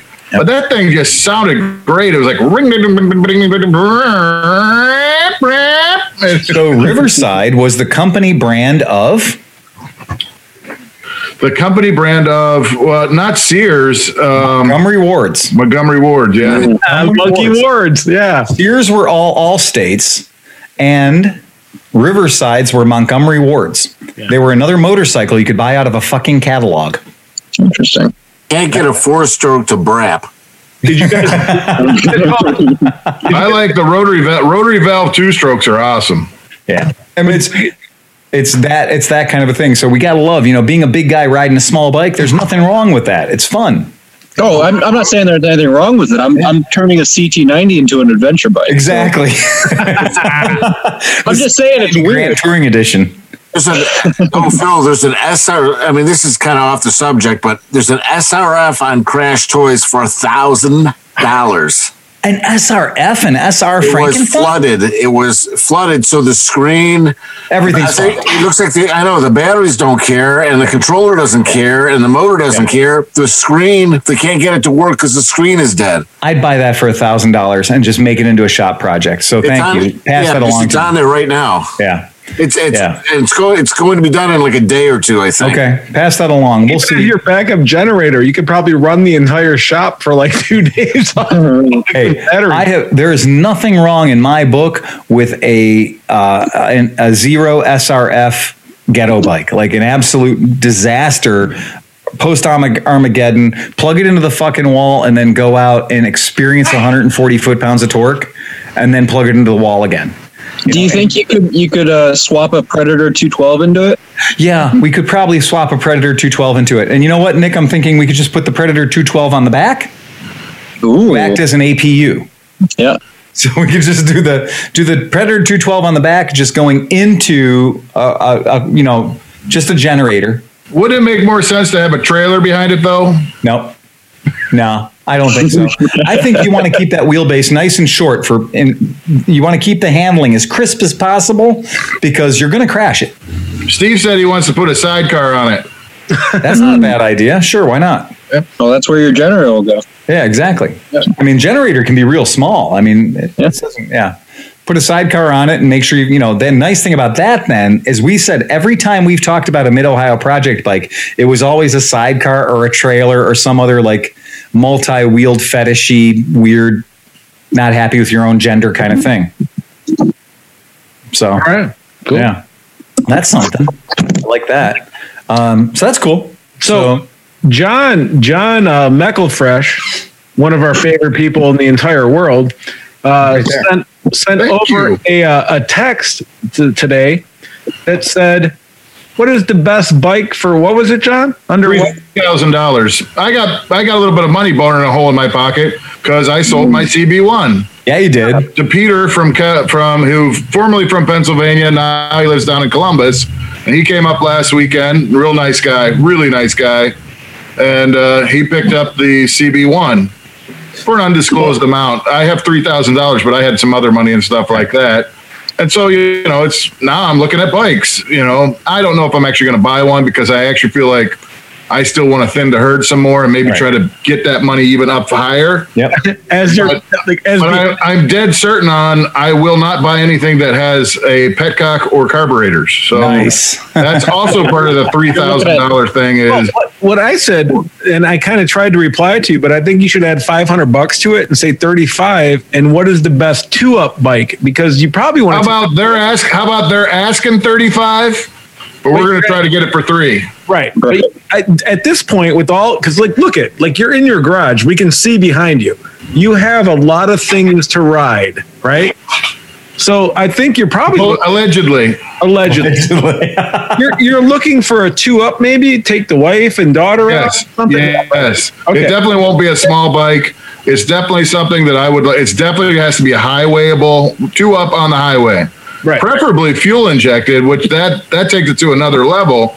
But they're out there, and I've found plenty of candidates. I'll let you guys, throw out what you want. But I know what I've seen on Marketplace and Craigslist. You need a $4,000 bike. Let's be honest. You need a $4,000 bike that's fuel injected and over 1,000 cc's. No, dude. No, it doesn't have to be over 1,000. No. It could be a 600. Yeah, it could be a 599. Phil, your favorite bike fits the fucking thing. Gen 1 of the Kawasaki Versys 650. Yeah, that's what I'm thinking. You can get them for $3,000, $3,500 all day long. It is fuel injected. Right. However, John is talking about 2 people. Yeah. Right. If you're talking about 2 people, he already has a KLR 650, right? That's too small for me and Peggy. You need to have, I'm going to say, you need to have around 1,000 cc's, and it should be fuel injected for $4,000. Never get to win. V-Star. Well, that's not 3,500, but ugly as shit. But if you and your wife want to be on a couch driving down the highway for fucking $2,500, V-Star 1,100 to 1,600, whatever you can find in that thing. Yeah, I won't do it. Yeah, that bike that's right behind me there. That's no problem. That's $4,000 all day long, fuel injected. Nice. Is that Smith's? No, I'm just kidding. No. Yeah. I thought he dropped the bike off like, Phil, I had a problem. Take care of it. This is what happens when you set your trailer up with a proper, beautiful $200 wheel chock on the front of it, and think that because you got a $200 wheel chock on it, you don't need tie-down straps. Oh my God, really? Yep. That's exactly what happened. That bike was loaded and pronounced to be ready to roll. The guy didn't put a single strap on it because he bought the $200 wheel chocks and put the $200 wheel chocks on his $900 trailer. Well, that So he didn't think trailer, you would need a tie-down strap. but that trailer also, like, I have a what is it, a 5x7 or Yeah. something like that, and I'm anything over 600 pounds. I'm like, I should probably really secure this. That's 900, 800 pounds of motorcycle. Yeah, on a tiny ass trailer with no fucking straps. Wow, brilliant. But I think, John, I think there's quite a few bikes. The problem is a lot of them are cruisers. Yeah. Yeah. And if you don't want to get a cruiser, it's going to be a little harder to find a 1,000cc, $4,000 liter class bike. For 2 Yeah, miles. maybe like a Yamaha Venture around 1990. No, I don't know. I mean, the 2-up thing is only occasional. Mostly it would be just me riding it. Yeah. I've been looking at most, and I have an affinity for Honda, so I've been looking. You can get 3,000's a little bit low for a 919. Yep. But some of them are close. Like they're asking 3,800, 3,500. If you could knock them down, and maybe I could add a little bit more to it. You get What about something like a Bandit 1250? Yeah. Yeah. Or ST, the Honda, 1250. ST11. I see an ST1100 or an ST1300. dude. But when was the ST1100 still had carbs, didn't they? Or were they fuel injected? There were carbs, but No. They were carbs until they you can became. get a 1300. You can get a 1300 approaching 3,500. I'd say. I would think, probably. Okay, that's in my wheelhouse. dude, Henry from the Misfits bought one for what, $2,800, and he drove across the country and met us in fucking Mid Ohio with the thing. So I mean, that I definitely. think that's kind of what I'm looking at, something like that. Yeah, that's a good bike. You can get a lot of fun out of that bike for cheap money. Well, Henry's was an ex-police bike, so it had a lot of buttons. Yep, it did. Yep. And I crack. mean, all day long, 2,500 to $3,000 is CBR F4Is. Yep. A lot of those out there in that area. Your wife, unless your wife is 47 pounds, she's not going to like being on the back of an F4i ever.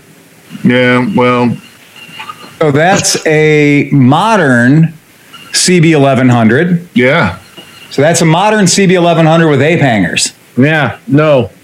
Okay, I can change that. I was going to say, you can take those off, can't you? Yeah. I hope so. Right. So I'll flip them over. yeah. There you go. So that's right now. That motorcycle has 660 original factory miles on it, Yeah. and it's a 2014, and it's for sale for $5,000. Now, here's the thing. That's a fuel-injected motorcycle that we've all ridden, and we know it's a good bike. Yeah. We recently had a customer crash one that he just bought, and he bought this bike that somebody tried to cafe, and it was kind of horrible. And it was one of the red ones, a 2014, and he'd bought it and crashed it and brought it into our shop, and the frame was bent, right?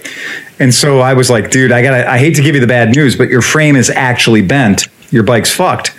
And so he said, well, write me a repair estimate and I'll turn it into the insurance company. The insurance company gave him a check for $5,300. And then he was like, it was great because I paid $3,600 for the bike. So he paid $3,600 for the bike and he got a check for $5,200. He went out and bought another one that was way nicer with lower miles for $4,200. So those CB11s that are only a 2014, they are popping in the neighborhood of $4,000 right now. That represents. That's my other strategy is like, you know what? I think I got some other bikes here that I wouldn't like, that gold 350 right there. Yep. My Ascot.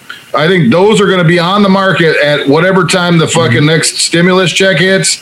I'm listing everything and I'm putting it out there. Absolutely. The Ascot's out on Craigslist, and I've been getting a little nibble here and there, but I'm asking $2,000 for that, and nobody just really wants to come off it. That's But fine. if somebody said, "Hey, will you take $15,000?" I said yes, but no lower, Right. or $1,500. I'm like, Hey, if you wanna maybe work on the Honda for maybe an 850 shaft drive bike, maybe we can do some talking. Like I have. There you how go. many carburetors? Yeah. There's That's 4 the of thing. them, and they need work. That's what I was gonna try to hook you up with. Help you out. I'd be more than Hook happy. you up with work. I'd be more than happy to help you and Okay. give you all kinds of technical support over the phone. So this is also the kind of thing that'll pop up. Yeah. So this is a Moto Guzzi 1100. So this is a California 1100. early 2000s bike, fuel injected, the best suspension you're ever going to get. You know, and aside from having a horrible gas tank, the gas tank it looks like the tears of me. The gas tank is not happy, but that particular motorcycle right there, no problem, 120 miles per hour, and like just perfect, just the sweetest, best handling, best driving. Unfortunately, it looks like what it looks like. Yeah, it's a CX500 Moto Guzzi version. So Phil, let me ask you something. Yeah. In your grand experience in dealing with motorcycle buyers for the last 25 years plus, right? At what age does this is going to fill my needs and be comfortable and service me to this doesn't look how I want a bike to look? Where's that fucking, because like me, I'm looking at that and I'm like, oh yeah, I don't care what it looks like. When I'm on it, I'm going to see in front of me, like, you know, like, so I'm to the point now in my age at 50 that I'm like, I don't give a fuck I'm not impressing anybody. I want to be comfortable. I want fucking mileage. I want whatever. So where in your point, where does that happen? When I would have sold that bike behind me, I would have sold that bike for $2,500. You know, I sold it for like $3,500, but I would have sold it for $2,500, and there was nothing wrong with it. I mean, fuel injected, everything was perfect. Oh, hell of a deal! Amazing deal, amazing bike. But I couldn't stand looking at it. Like I couldn't stand looking at it in my showroom, right? So it's kind of hideous. Was that one Moto Guzzi that we rode? Yeah. Was the 1100? Yeah. Okay. I mean, that's the one that I'd offered. Yeah. I mean, I think that's the one you guys rode, and it's an amazing bike. There's nothing wrong with it, and I rode it enough to tell you it did everything well. But you ask, what's the point? And at what point? I'm 50 years old, and I still expect my motorcycles to be two looks. I get off the bike, I look at it, and I go, that's a sexy motorcycle. I get to the door of the restaurant, I turn around, I look at it again, that's still a sexy motorcycle. Yep. If my motorcycle doesn't warrant me looking at it 2 times, fuck it, I'm on the wrong motorcycle. I feel the same way. Like, to me, it doesn't have to be sexy. It just has to have a line that I like. Yeah. And if there's a line that I don't like, I'll sell it because I just don't like the line. Right. And there's nothing wrong with that. Here's a question for Phil. Yeah. Would you rather have a 919 or a CB 1100? Ooh. Oh shit. I would rather have the 919. Okay. Yeah. I like them. That's where I'm at. I don't care if it's newer. I don't care if it's an 1100. I'd rather have the 919. The 919 is better. The CB 1100 might be more comfortable. It may be a little bit longer. It may be a little bit more comfy, but the 919 is better in every measurable way. It's like 430 or 450 pounds. Yeah. Yeah. With basically a CBR 900 motor in it. Yeah. Well, a 919. Look, the Hornet, the 919, all of those bikes are fantastic. The only thing they're not good at is comfort for passenger. Mm-hmm. Yep. That's where they suck. And that's where I would think that the CB 1100 would also be more comfortable on longer trips if you plan on doing that. The CB 1100 is literally the neutral motorcycle. It is the dead standard of dead standards. Mm-hmm. It is the perfectly square, boring, does everything okay kind of motorcycle. But there's something about that. So for $4,000, you can get the NCs and the NT 700s, right. But they just don't do it for me. I mean, and they'd be good for 2 up probably. I mean, I wanted an NT so badly. I mean, I really, really wanted to buy an NT, and I rode it. Yeah, and it was so milquetoast and so plasticky. I couldn't buy it. 99% of the time, the CB 1100 could be absolutely perfect for me. And then I would have that moment of crisis where I'd say, but wait, I'm still a virile, somewhat young, hooligan, asshole kind of guy. And then I would see somebody on a Hornet, or I'd see somebody on a 919 or something, and I would feel inadequate about myself. And that's just enough. What about Phil? So I've seen some of the Moto Guzzi Stelvios. Yeah.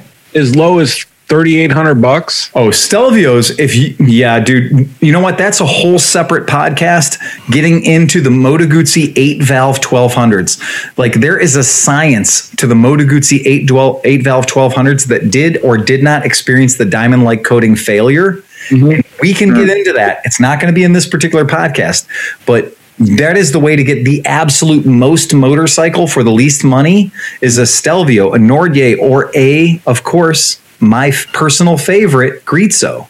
Mm-hmm. And if you can get one of those motorcycles that is an 8-valve motor that does not have the diamond-like coating failure or hasn't already been upgraded rollarized some shop somewhere, rollarized, right? Problem. Yeah. I'm going to tell you that is one of those motorcycles that you will thank fucking Jesus you bought that bike, because I like the Stelvio. I rode the one you had. Yep. I love the color. Yep. I rode it. It was a handful. It was fun. It was a really nice bike. Yeah. It's dope. That's a good bike, man. The Stelvio, the Nordier, and the Grezzo, all three of those bikes are magic in their own ways. The Stelvio, a fantastic adventure tour for people who are not going to go off-road a whole lot. And two up would be fucking like amazing. Yeah. The Nordier, if you're 6'1" and 200 pounds and you want to go literally on a European police motorcycle, which means 150 miles per hour for 300 miles, sure, why not? Go ahead. The Nordier is amazing. That's the bike Americans call the Norge. And it has the hard plastic luggage built into it and everything else, and the adjustable windshield, and they're fucking fierce on the power. And then the Grezzo is both of those bikes minus 200 pounds of shit. And it's just enough shit there to make it into a motorcycle. And that basically is like King Kong on an acid bender. It's a really weird motorcycle. When you ride it, you're like, oh, this is going to be no problem. And then you let the clutch out and you realize, like, in my life, there has been the Buell M2 Cyclone and the Grezzo that I have the same kind of respect for. That they're just fierce. They're just a big, strong V-twin that doesn't really consider your needs as a partner. So... I like Chris's bike too. That California's. Yeah, that bike. It's right behind me. I mean, if you look in the picture, there's one right there. You know, right. Yeah. I've got one of those, and I've got the Eldorado version of the California, and I can tell you that is one of the best cruisers on planet Earth. That it might be one of the only cruisers I'd be interested in. And Peggy's kind of likes it because guess who bought one when they first came out? Yeah, I get it. Ewan. Yeah, Ewan McGregor loves that bike. Ewan McGregor says that is the greatest motorcycle he's ever owned. And the Moto Guzzi 1400 Eldorado has got the combination of classic looks but modern performance, and it does not acknowledge the existence of Harley Davidson. It's one of the. I like the chrome on that's the chrome tank one. Yeah. It's one of the only motorcycles on the planet that says it's a cruiser, but it does not acknowledge the existence of Harley Davidson. You know, I think that's it. You have to get an Eldorado. Yeah. I know where you can borrow one. Yeah, man. That's a good bike. Yeah. I mean, I could add a little bit of money. I could probably get up to like $4,000 easy. Honestly, at some point here, I'd be able to pretty much buy whatever I wanted, but Eldorado. I don't know. Right now, if you buy the right Eldorado, remember these things hit the market around $16,000. You can buy the right Eldorado right now for about $9,000 or $10,000. You can't buy mine for anything. Mine's going to be $15,000 or go fuck your head. But you can buy Eldorados for $9,000 or $10,000, and I'm going to tell you that is way better money spent than a lot of other motorcycles that represent a cruiser. Yeah. So, but there's also, as Steve pointed out, Yamaha Stars, Yamaha V-Stars are magic. And if you don't mind looking like every other fucking, jelly bean in the bowl, go ahead. But I do. I can't do that. No, but I can tell you this, though. With a V-Star, if you debadge it, nobody knows what the fuck the bike is.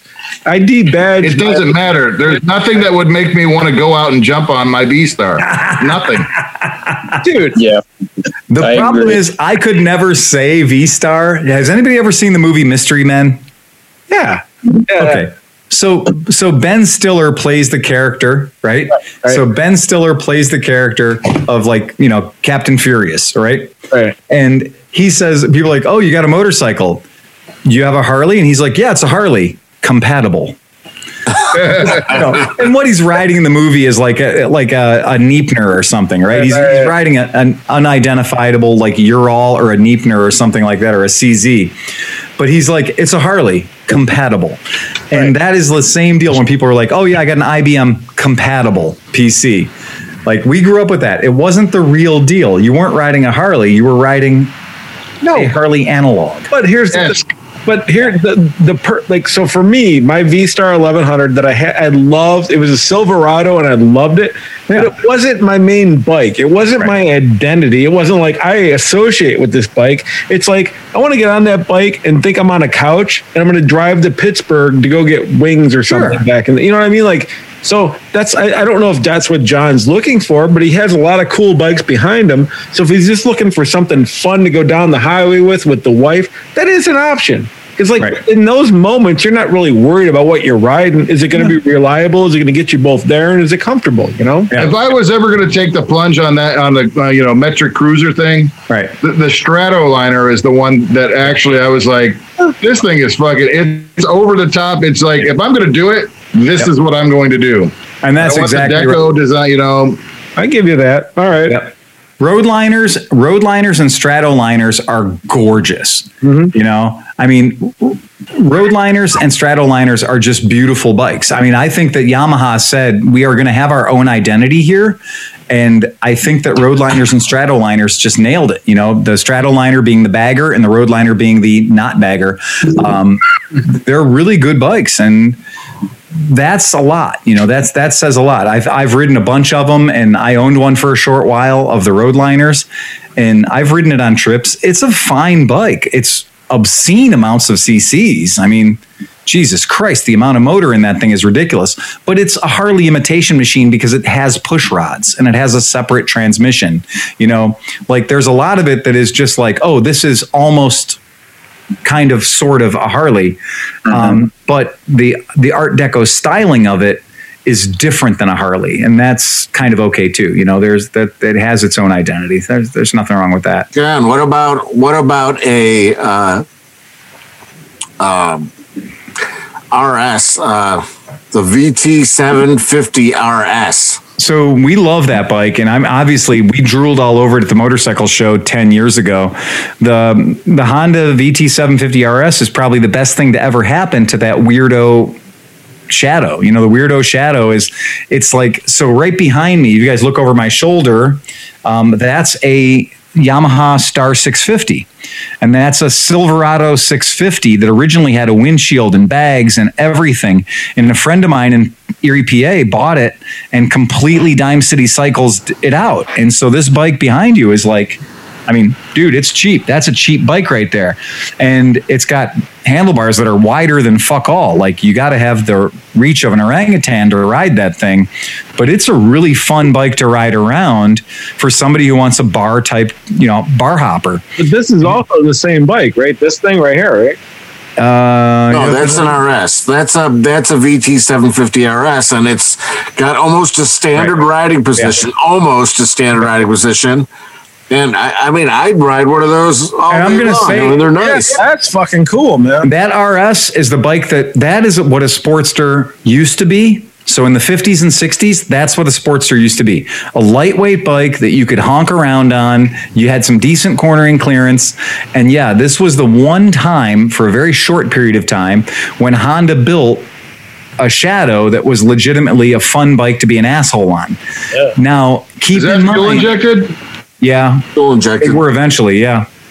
But keep in mind that bike, in the fact that it's a 750, we all have ridden the Shadow 750s, and we all know that a Shadow 750, just like this V-Star 650 behind me, this V-Star 650 behind me right now is a 7/8 scale motorcycle. Yeah. So the V-Star 1100 is a full-scale motorcycle. The V-Star 650, the Shadow 750, they are kind of smaller motorcycles. They look like FLHs, but they're not full-scale FLHs. There's an FLH, and there's a Fat Boy, which is slightly smaller, and then there's the 750 Honda and the 650 V-Star, which are slightly smaller still. Right. You know? So these bikes, in so much as they look like they're big twins, they're not big twins. They're slightly smaller twins. Medium. Have we talked about the SSR Buccaneer Classic? Thank God they are finally admitting here in 2021 that the SSR Buccaneer Classic 250 is no longer available, because up until 3 weeks ago, the 2018 SSR Buccaneer was still on my dealer order sheet. Like, I could have fucking ordered one of those brand new, and I could have sold you a brand new 2018 250cc V twin. And it speaks volumes about the absolute failure of a motorcycle, that in a time when everybody was running out of motorcycles, no matter what brand you had, you couldn't get them, that SSR still had 2018s available to the public in 2020. So their website makes it look like it's a current bike. It is not current. As the guy that orders them in for you, I'll be happy to tell you that the freshest one I could have ordered for you 20 days ago would have been a 2018, and they have been purged from the inventory as of a week ago. So, and I have ridden one, and I do think they're adorable for somebody who's 5'2" and 126 pounds. And they'd be great for that, but I am just too big for it. Well, that was my question, is that they don't show any pictures of it that give you any sense of scale whatsoever. They don't. And in any pictures, if you do find a picture of a human being riding one, it's an Asian person, and they're very small. Okay, the Buccaneer, right? Yeah. Is that what you guys are talking about? The Buccaneer. Yep. Okay. So SSR Buccaneer. I was doing all. Not a Benelli. It is not a Benelli motorcycle. It's I was an doing SSR. all this thing. So here it is. And they are. Dan's right. They're still offering them. See, that's a Moto Morini 5.5. The 3.5. 3.5, sorry. Yeah, the Moto Morini 3.5, very similar to this. This is a 250cc. They call it a street V twin. You will never find a picture of anybody up close to it, but it's really small. It's not a big motorcycle, and I have ridden them, and they're fine, but I'm going to say the same thing I always say. Look, if you want to get a 250cc, everyone's going to hand you a Honda Rebel. That's fine. No problem. A Honda Rebel is a Honda Rebel. But somebody's going to give you the keys to a Virago 250, and a Virago 250 is going to feel better because it's a V twin. And it's got a little more torque to it because it's a V twin. And this bike has a little bit more torque to it because it's a V twin. And there's nothing wrong with that. It's totally fine. 250 would feel better. Yeah. However, just keep in mind, as much as I love like the TU 250, there's plenty of 250s I really like. But this is a motorcycle that we're going to say 75 to 80 miles per hour is all you can expect. Right. Yeah. And if you weigh more than 200 pounds, take that number down dramatically. But I say the same thing about the Honda, the whole VT series Honda line. Yep. They run out of lung. It's like they're breathing heavy up above 70. I don't care if it's 1100 cc, 1300 cc. As soon as you get up there, it seems like they're like something's the matter. Like they need an asthma shot. Easy. No, but you know what, Phil? No, I'm going to say that. I'm sorry. Go ahead. My favorite term in the marketing industry for cruisers is they are tuned for the mid-range. Yeah, well, they certainly are, because when they get to the high range, it feels like you need some paddles to start their heart again. But Phil, well, those are probably just 2-valve motors, right? They're not 4-valve motors. 3-valve. I think they're 3-valve. So the Hondas are 3 valves, but I think the Buccaneer's 2 valves. Yeah. To your point, do you guys remember ages ago when we had a bike, and Sleepy can pull it up, called the Kymco Venox 250, Venox? So we sold, this is a Kymco that we sold, liquid cooled 250cc. We sold 2 of these, okay? And we were one of the hot Kymco dealers in America. And we sold 2 of these Kymco Venox 250s. And what I will be happy to tell you is that is the only V-twin motor in my life that I have ever ridden that was magic at 10,000 RPM. putting it in a cruiser bike was the dumbest thing anybody ever did, because it did not have torque. Like, you want to shift a cruiser, and it's big and it's thick. It's got a solid rear disc. It's not a thin bike. Everything on it was heavy and a quality component. Super sexy. It's kind of, yeah. And so they did sell this bike in Japan as a 250cc Magna, right? So it's a bike that has really good prestige. It's liquid cooled. It's an 8-valve motor, so it's 4 valves per cylinder. And, you know, anybody who knows things about Kymco knows that they're legit. This is a Taiwan-built bike. It's not a Chinese-built bike. And we sold a good number of these at $4,299, meaning we sold 2 of them, which puts us in the top, like, what known percent of American dealers. And these were a disaster in the American market, because for $4,299, you could buy a whole lot of other motorcycles, like a KLR 650. But I was shocked that bike would hold 85 miles an hour with me on it, no problem whatsoever on the freeway. And that motorcycle was a V-twin 2-cylinder that was designed to go 10,000 RPM. A very fun bike. Like, as much as it's hard to look at it, you know, it's a little cruiser. But if you could tell me I could have a Honda Rebel, a Virago 250, or a Vinox 250, if I had to take my pick, I would take the Vinox. But it literally looks like I've had... Kymco doesn't get credit for their ATVs. No. I was looking at the Kymco website. They've got a 450 ATV for $4,100. I'm like, wow, it's actually, I mean, and I believe it'd be a fairly decent ATV. You know, is generally, you know, the 5 letters that mean it's just unkillable. But how much? What were you saying, Steve? How much did they share? Because, like, I've had 2 or 3 over the years, Magna 750s, right? And those the wheels are dead nuts on. Like, there's a lot of that bike that looks legit. Like, did they share technology with Honda? Or, like, was Honda dealing with them, or what? Well, Kymco and Honda have a relationship. Yeah, Kymco and Honda have a relationship that goes back to the very beginning, because the Kwanyang Motor Company, KYMCO, that came out of Honda, and that was all about, remember that Honda is Japan and that Kymco is Taiwan. Okay. And the idea, really, if you go back long enough and you look at the divestiture between Honda and where Kymco came out of it, Kymco produced all of those Honda, like, CB160s. You can find Honda CB160s where the badge says Honda by Kymco on the fucking badge, on the gas tank. So that's not that rare. And I mean, this was happening in the 60s. So it is that kind of a thing that we do remind you that Kymco has been the OEM for many cool motorcycle companies. BMW, Suzuki, Yamaha, Honda, they have all used Kymco, and Kymco did come out of Honda. So that's a real thing that, you know, people have to acknowledge, that the world is a big place, and they're not, you know, it's not exclusively Honda, Yamaha, Suzuki, and Kawasaki. So that's a you know, it's a big world mentality. If you have that big world mentality, I've been looking for one of those CB160s for years that has the badge on the side that says, you know, Honda, you know, CB160 by Kymco.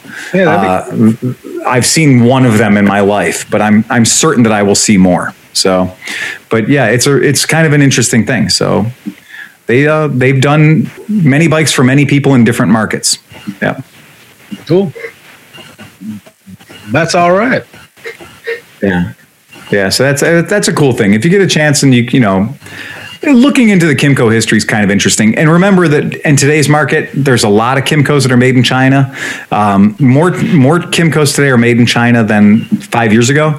Kymco is predominantly a Taiwan build, but yes, there's been plenty of them over the years that were, you know, sold as being a Japanese product, even though it was made by Kymco in Taiwan.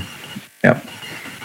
I guess my thing right now is, and this is just me. This is off subject. This isn't about Kymco, but I've gone from where normally when I sold a bike and I got some good money for it, I would take one bike and try to turn it into 3 bikes.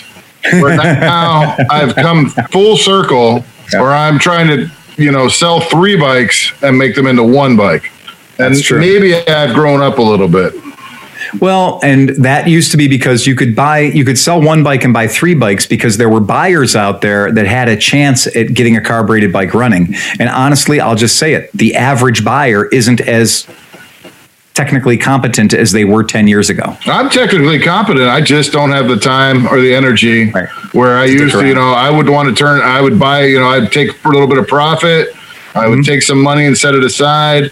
I'd buy another bike. So it was my next bike that I could sell and stuff, but I just don't want to mess with it. Even this 350 back here, I'm like, I'm almost ready to just dump it, here, come get it for $500. Bye. Oh, sure. Yeah. That'll be over. Yeah. And there's no reason in the world why. Yes, boss. But I just don't think there's anybody, we have people come to the shop all the time and the first words out of their mouth are, is it fuel injected? So the secret's out. Nobody's in a hurry to buy a carbureted bike anymore. I can live with carburetors on a 305 Super Hawk, sure. Yep. I can live with a carburetor on my KLR. 1 carburetor, I can deal with that. Yep. Here and there, I'm not saying I won't have a carbureted bike. Right. But I need a bike so that I can just enjoy it. So I want a bike that I'm not like sitting there riding it and thinking, oh, well, it needs this, it needs that, or oh, what's it? This would be so nice if I'd replace the steering head bearings. This would be so nice if I'd put new set of tires on it. Right. So you need the motorcycle equivalent of a fleshlight. Something that doesn't complain and just is fucking performance. Yeah. All right. That's it. We need Nick to make a 1-chip fuel injection system that just plugs right in place of a carburetor. Right. A single body, like if that 350 right back there, if you could come up with a thing, like a system that had a plenum that took 2 carbs and took an intake into 1 throttle body with a, just a cheap control unit, maybe put a bung in one of the exhausts. Yep. An inline fuel pump, feed it right off the tank or something like that. Yep. You could convert bikes for but you're talking that would be $1,000, and then you're putting $1,000 on a $500 bike. That and the fact that a Honda 350 could never supply enough electricity to run that system. Also true. Then you got that. Yeah. Absolutely true. Yeah. And way to bring me down, Nick. Yeah. I love it. So, I'm on these Japanese mini trucks and stuff. I do these Japanese mini trucks all the time. And, it's getting to be like the cars that are 25 years old and older, they have got carburetors on them. And everybody says, so it's like clockwork. You can set your watch. Every 6 months, somebody comes up on one of the forums and says, so if I built a throttle body that could go on a 650 to 550 cc mini truck platform, and you would be responsible for all the wiring, it would be a kit, but you'd be responsible for the map sensor and the O2 sensor and the Lambda sensor. And if I could put this all together for $800, would you buy it? And the answer is no, you dipshit, because the Lambda sensor, the map sensor, and the O2 sensor, and the electrics to run it, that's all the hard part. Like, you're literally doing the easy part. You're making a manifold. And making a manifold that accepts an off-the-shelf fuel injector is the easy part. Creating the electricity to run all that shit and to run it at thousands of pulses per minute, that's the problem. And you don't just get that. That just doesn't wake up and show up in your car one day. And you're like, oh, well, I did this weekend I did a fuel injection conversion to my 660 carbureted, 4-cylinder car, So it would never be plug and play. That's right. It would never be plug and play. Yeah. But prove us wrong and make one. Yeah. It would be easy. It's easier to get a fuel injection system for a Chevy V8. Yes, they make plenty of kits for that, right off the shelf. That's tried and true and been done a million times. Because there's money there. That's right. Right. It is cheaper for me to get a crate motor for my V8 powered General Motors car than it is for me to rebuild the motor in my 250 cc motorcycle. And that's real. I've done the math on that.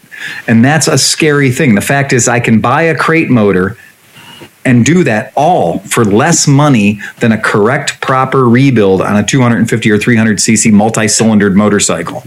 And that's just where the economy is. And it's all about what Nick says.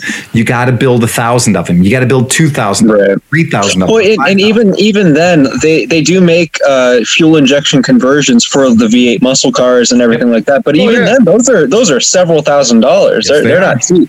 Yeah. And a lot of research and development went into making those kits as idiot-proof as possible. And I'm sure they still aren't, but... Well, you can buy like a TBI kit, throttle body injected, it's not too big of a deal. It was for me when I did years ago when I did the El Camino. The El Camino was, do I rebuild the 350 that was in it, the small block 350 that was in it, or do I buy one out of the crate from Jasper for $200 more than the best price I could do trying to build it myself? So I bought one in the crate for Jasper. And then it was like, okay, well, I should absolutely spend all the money for the electronic ignition, because the electronic ignition is going to be a whopping $260 more to provide a perfectly bulletproof, completely adjustable timing electronic ignition for it. And even then, all those years ago, the idea of fuel injection would have only been an extra $1,800. So, I didn't do fuel injection, obviously, and it was fine the way it was. But in today's money, yes, no doubt about it, But my only thing is, I don't know why fuel injection has to be so expensive. Yeah. You're selling a Buddy 170 that's fuel injected. The whole bike is $3,200. Yeah, I can sell you a Liberty. I can sell you a Piaggio Liberty scooter that we have had not one complaint on in 3 years, that will haul me 200 and some pounds at 65 miles per hour with fuel injection and ABS brakes for $3,000. And there you go, Cinch. That's probably your best $3,000 new bike. It is. See, I think the retro kits, I think maybe we're approaching this in the wrong way. Right. We want fuel injection to work like fuel injection works now. We want it with the O2 sensor and all this other stuff. Why don't we design a fuel injection system that works just like a carburetor, which eliminates the biggest problem of fuel sitting in the carburetor? Yeah, so you can do a mechanical injection somehow, maybe. I don't know. 1960s Corvette fuel injection. Right. I'm saying that old Alphas. It's not going to be as accurate, but it eliminates all the problems that we really have a problem with carburetors with, and it'll perform as well as a carburetor. And it'll be cheaper. Yeah. Anybody who owns a 1960s or 1970s Alfa Romeo takes the Spica fuel injection off and puts a set of dual Weber carburetors on. Dual Webers on. Yeah, but what I'm not saying do it even mechanically. Why can't you run it off temperature and manifold pressure? That gives you 70% of the information you need. Right. I agree. Yep. Yeah, I agree.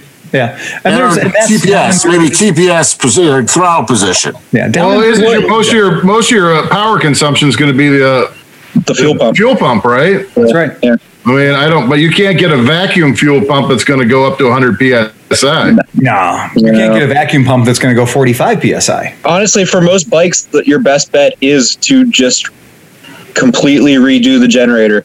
Yep. Put something modern in, and so that it can generate enough electricity to run the fuel pump. Yeah. And for people who are interested in small motor engineering, when the Buddy 125 became fuel injected, it didn't become fuel injected as a 125. It became fuel injected only as a 170. The extra cc's, the extra 45 cc's, they didn't make the bike go any faster. What they did was they provided the extra electricity through the extra large stator and charging system to provide power for the fuel pump. So even though the 170 has so much, when you think about the percentage, that's 33% more cc's. So for 33% more cc's to put out ultimately the same power, that tells you where all that power went. All that power went to provide the electricity to run that fuel injection system.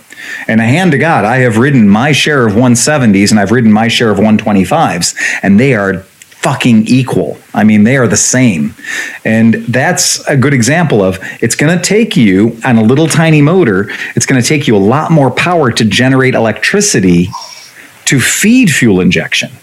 So that's a big thing. You're like, okay, well, if I'm going to start with a 300cc motor, I'm going to add fuel injection to it. Or I'm going to start with a 600cc motor, I'm going to add fuel injection to it. That pump is going to be very thirsty for power. And that power is going to cost you horsepower spinning the magnet stator and rotor. That's why dragsters, they don't have any alternators or anything. They just run a battery just for that. Battery only. Yeah. Yep. Yeah, battery only. Do not. Well, you might as well do that anyway, because you just swap out the flywheel and the stator and have an electronic ignition and everything like that all in one. Yep. That'd be your first step. Yep. So it's an interesting thing. I mean, it's a thought experiment more than anything. It's the idea of balancing the advantages. And of course, if you do run a carburetor, there's nothing wrong. Very frequently, people think our podcast is anti-carburetor. I'm actually not anti-carburetor. If you can go to the boat dock and buy your gas at the boat dock, and you put boat gas in your carburetor, we're anti-gas. We're anti-ethanol. Right. The bikes that I have that, my BMW and some other motorcycles I have that have carburetors in them, and some cars that I have that have carburetors in them, I have to make it a fucking special trip to go to the boat dock, buy the gas that's correct for it, and then only use that fuel, or I pay the price. So a carburetor can function very, very well as long as you don't fuck yourself, What civilized country burns their food? Seriously. Just as a thought experiment, if someone, there's been like the Ecotrons fuel injection conversion system and stuff like that. It's all universal in that you need to do a lot of work to actually adapt it to what you're trying to turn into fuel injection. Yep. If someone were to make a bike specific system, and this would be for an engine family, say, what engine family would they be best suited to make that for? I guess what would they be expected to sell the most of? Right. Do you think? Goldwing. Yep. Goldwing. John's right. That's where you have it, because that motor has plenty of power to begin with. Yeah. 4-cylinder, 4-carbureted, pain in the fucking ass. Yep. If you could take that out and put one single throttle body with a manifold, which wouldn't be too hard. Yep. That's where you should start. There's enough of them out there to justify your research. There's enough of them still on the road, owned by people that would be spending the money to do it, so that people would buy them. Now, the second, I think, which I'm wrong, but the second would be the Honda CB350 450 Twins platform. So then you'd have every CB from the 350 to the 500, all the parallel twins. You'd be able to build one manifold that worked for all of them. The problem is those bikes are getting too old, and the people that do own them or would want to own them are not generally the kind of people that are going to be like, yeah, I'm going to put a $1,200 item on here to make it better. And they are short on power to begin with, so you're going to have to put a very beefy stator on there. My second one would be CB750. That's the other one. I mean, take a 4-cylinder 7-fit inline 4. I have a Plenum over there that would work. You just need a throttle body. And the reason you do that is because just shy of the 1.4 million CB350s that were made, in our country at least, the CB750 platform, which would cover the CB650s, the CB750s, and probably into the CB900s, give or take, you'd probably be able to make that work for those. That's a very large amount of bikes for many, many years. And we could also have a kit for the KZ900 and 1000, almost the same throttle body. Same kit. Could go on any one of those bikes. That's exactly right. It's a different plenum. And there's enough of them, and people value them, and they want to keep riding them. Here we go, though. You guys are looking at it only from the intake side of things. Yeah. Whereas the entire system would have to encompass the electrical system. You'd have to worry about the fuel system. So that's sort of why I was trying to narrow it down to one specific family. The Goldwing, because you have room for a big ugly fuel pump. The Goldwing, because you have room for a big ugly stator, and companies already make big ugly stators for Goldwings so they can power the heated vests and shit.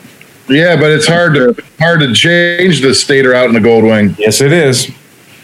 It's a major invasive procedure. In most of the 1200s, the stator was bad anyway, so you might as well just beef it up when you change it. So yep. So for the 1200, It should just be a standard thing. It's like, go ahead and put this stator in because we know yours is shit to begin with. There's never been a good one from the factory. So except for the fuel inject, the LTDs and the SCIs had a better one. Those rarely fail. But well, I mean, I think from Nick's standpoint, if you're going to go ahead and build one, the Goldwing people have the money to spend. The Goldwing people have the space to put the items you need to support it.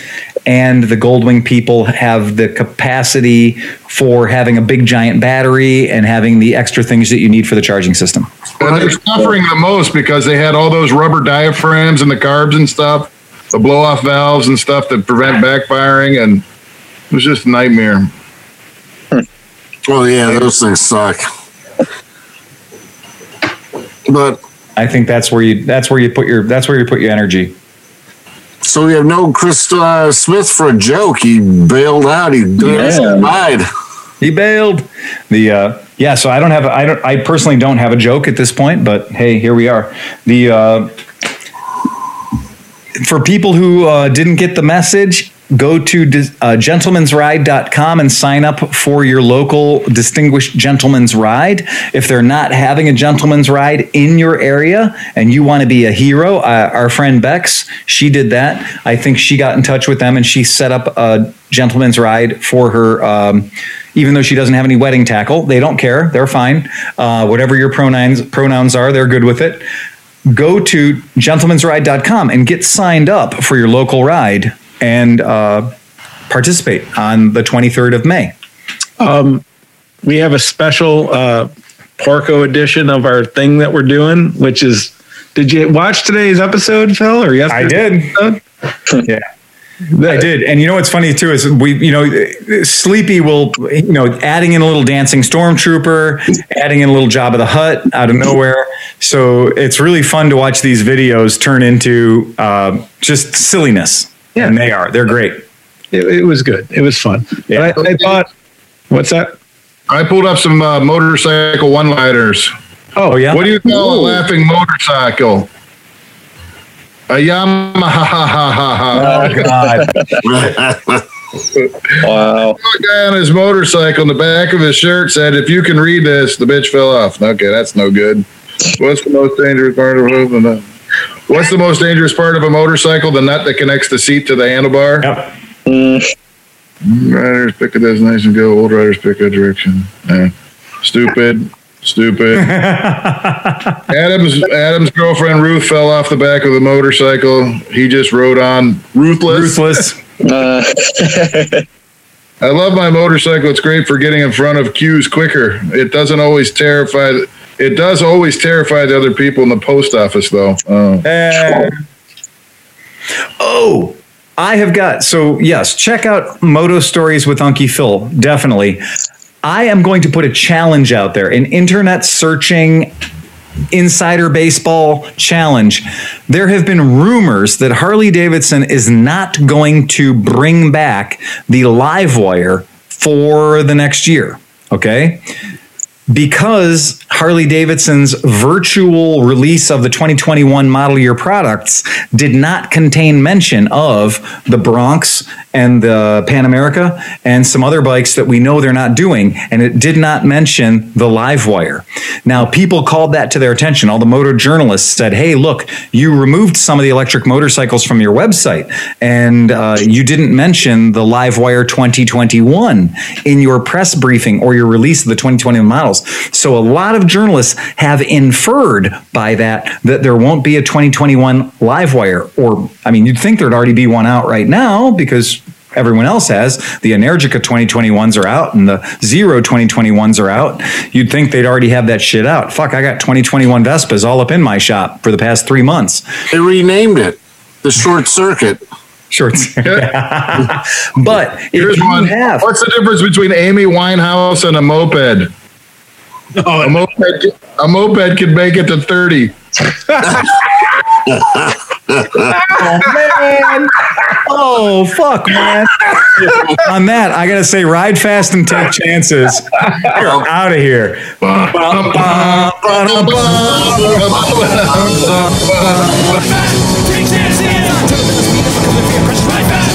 chances.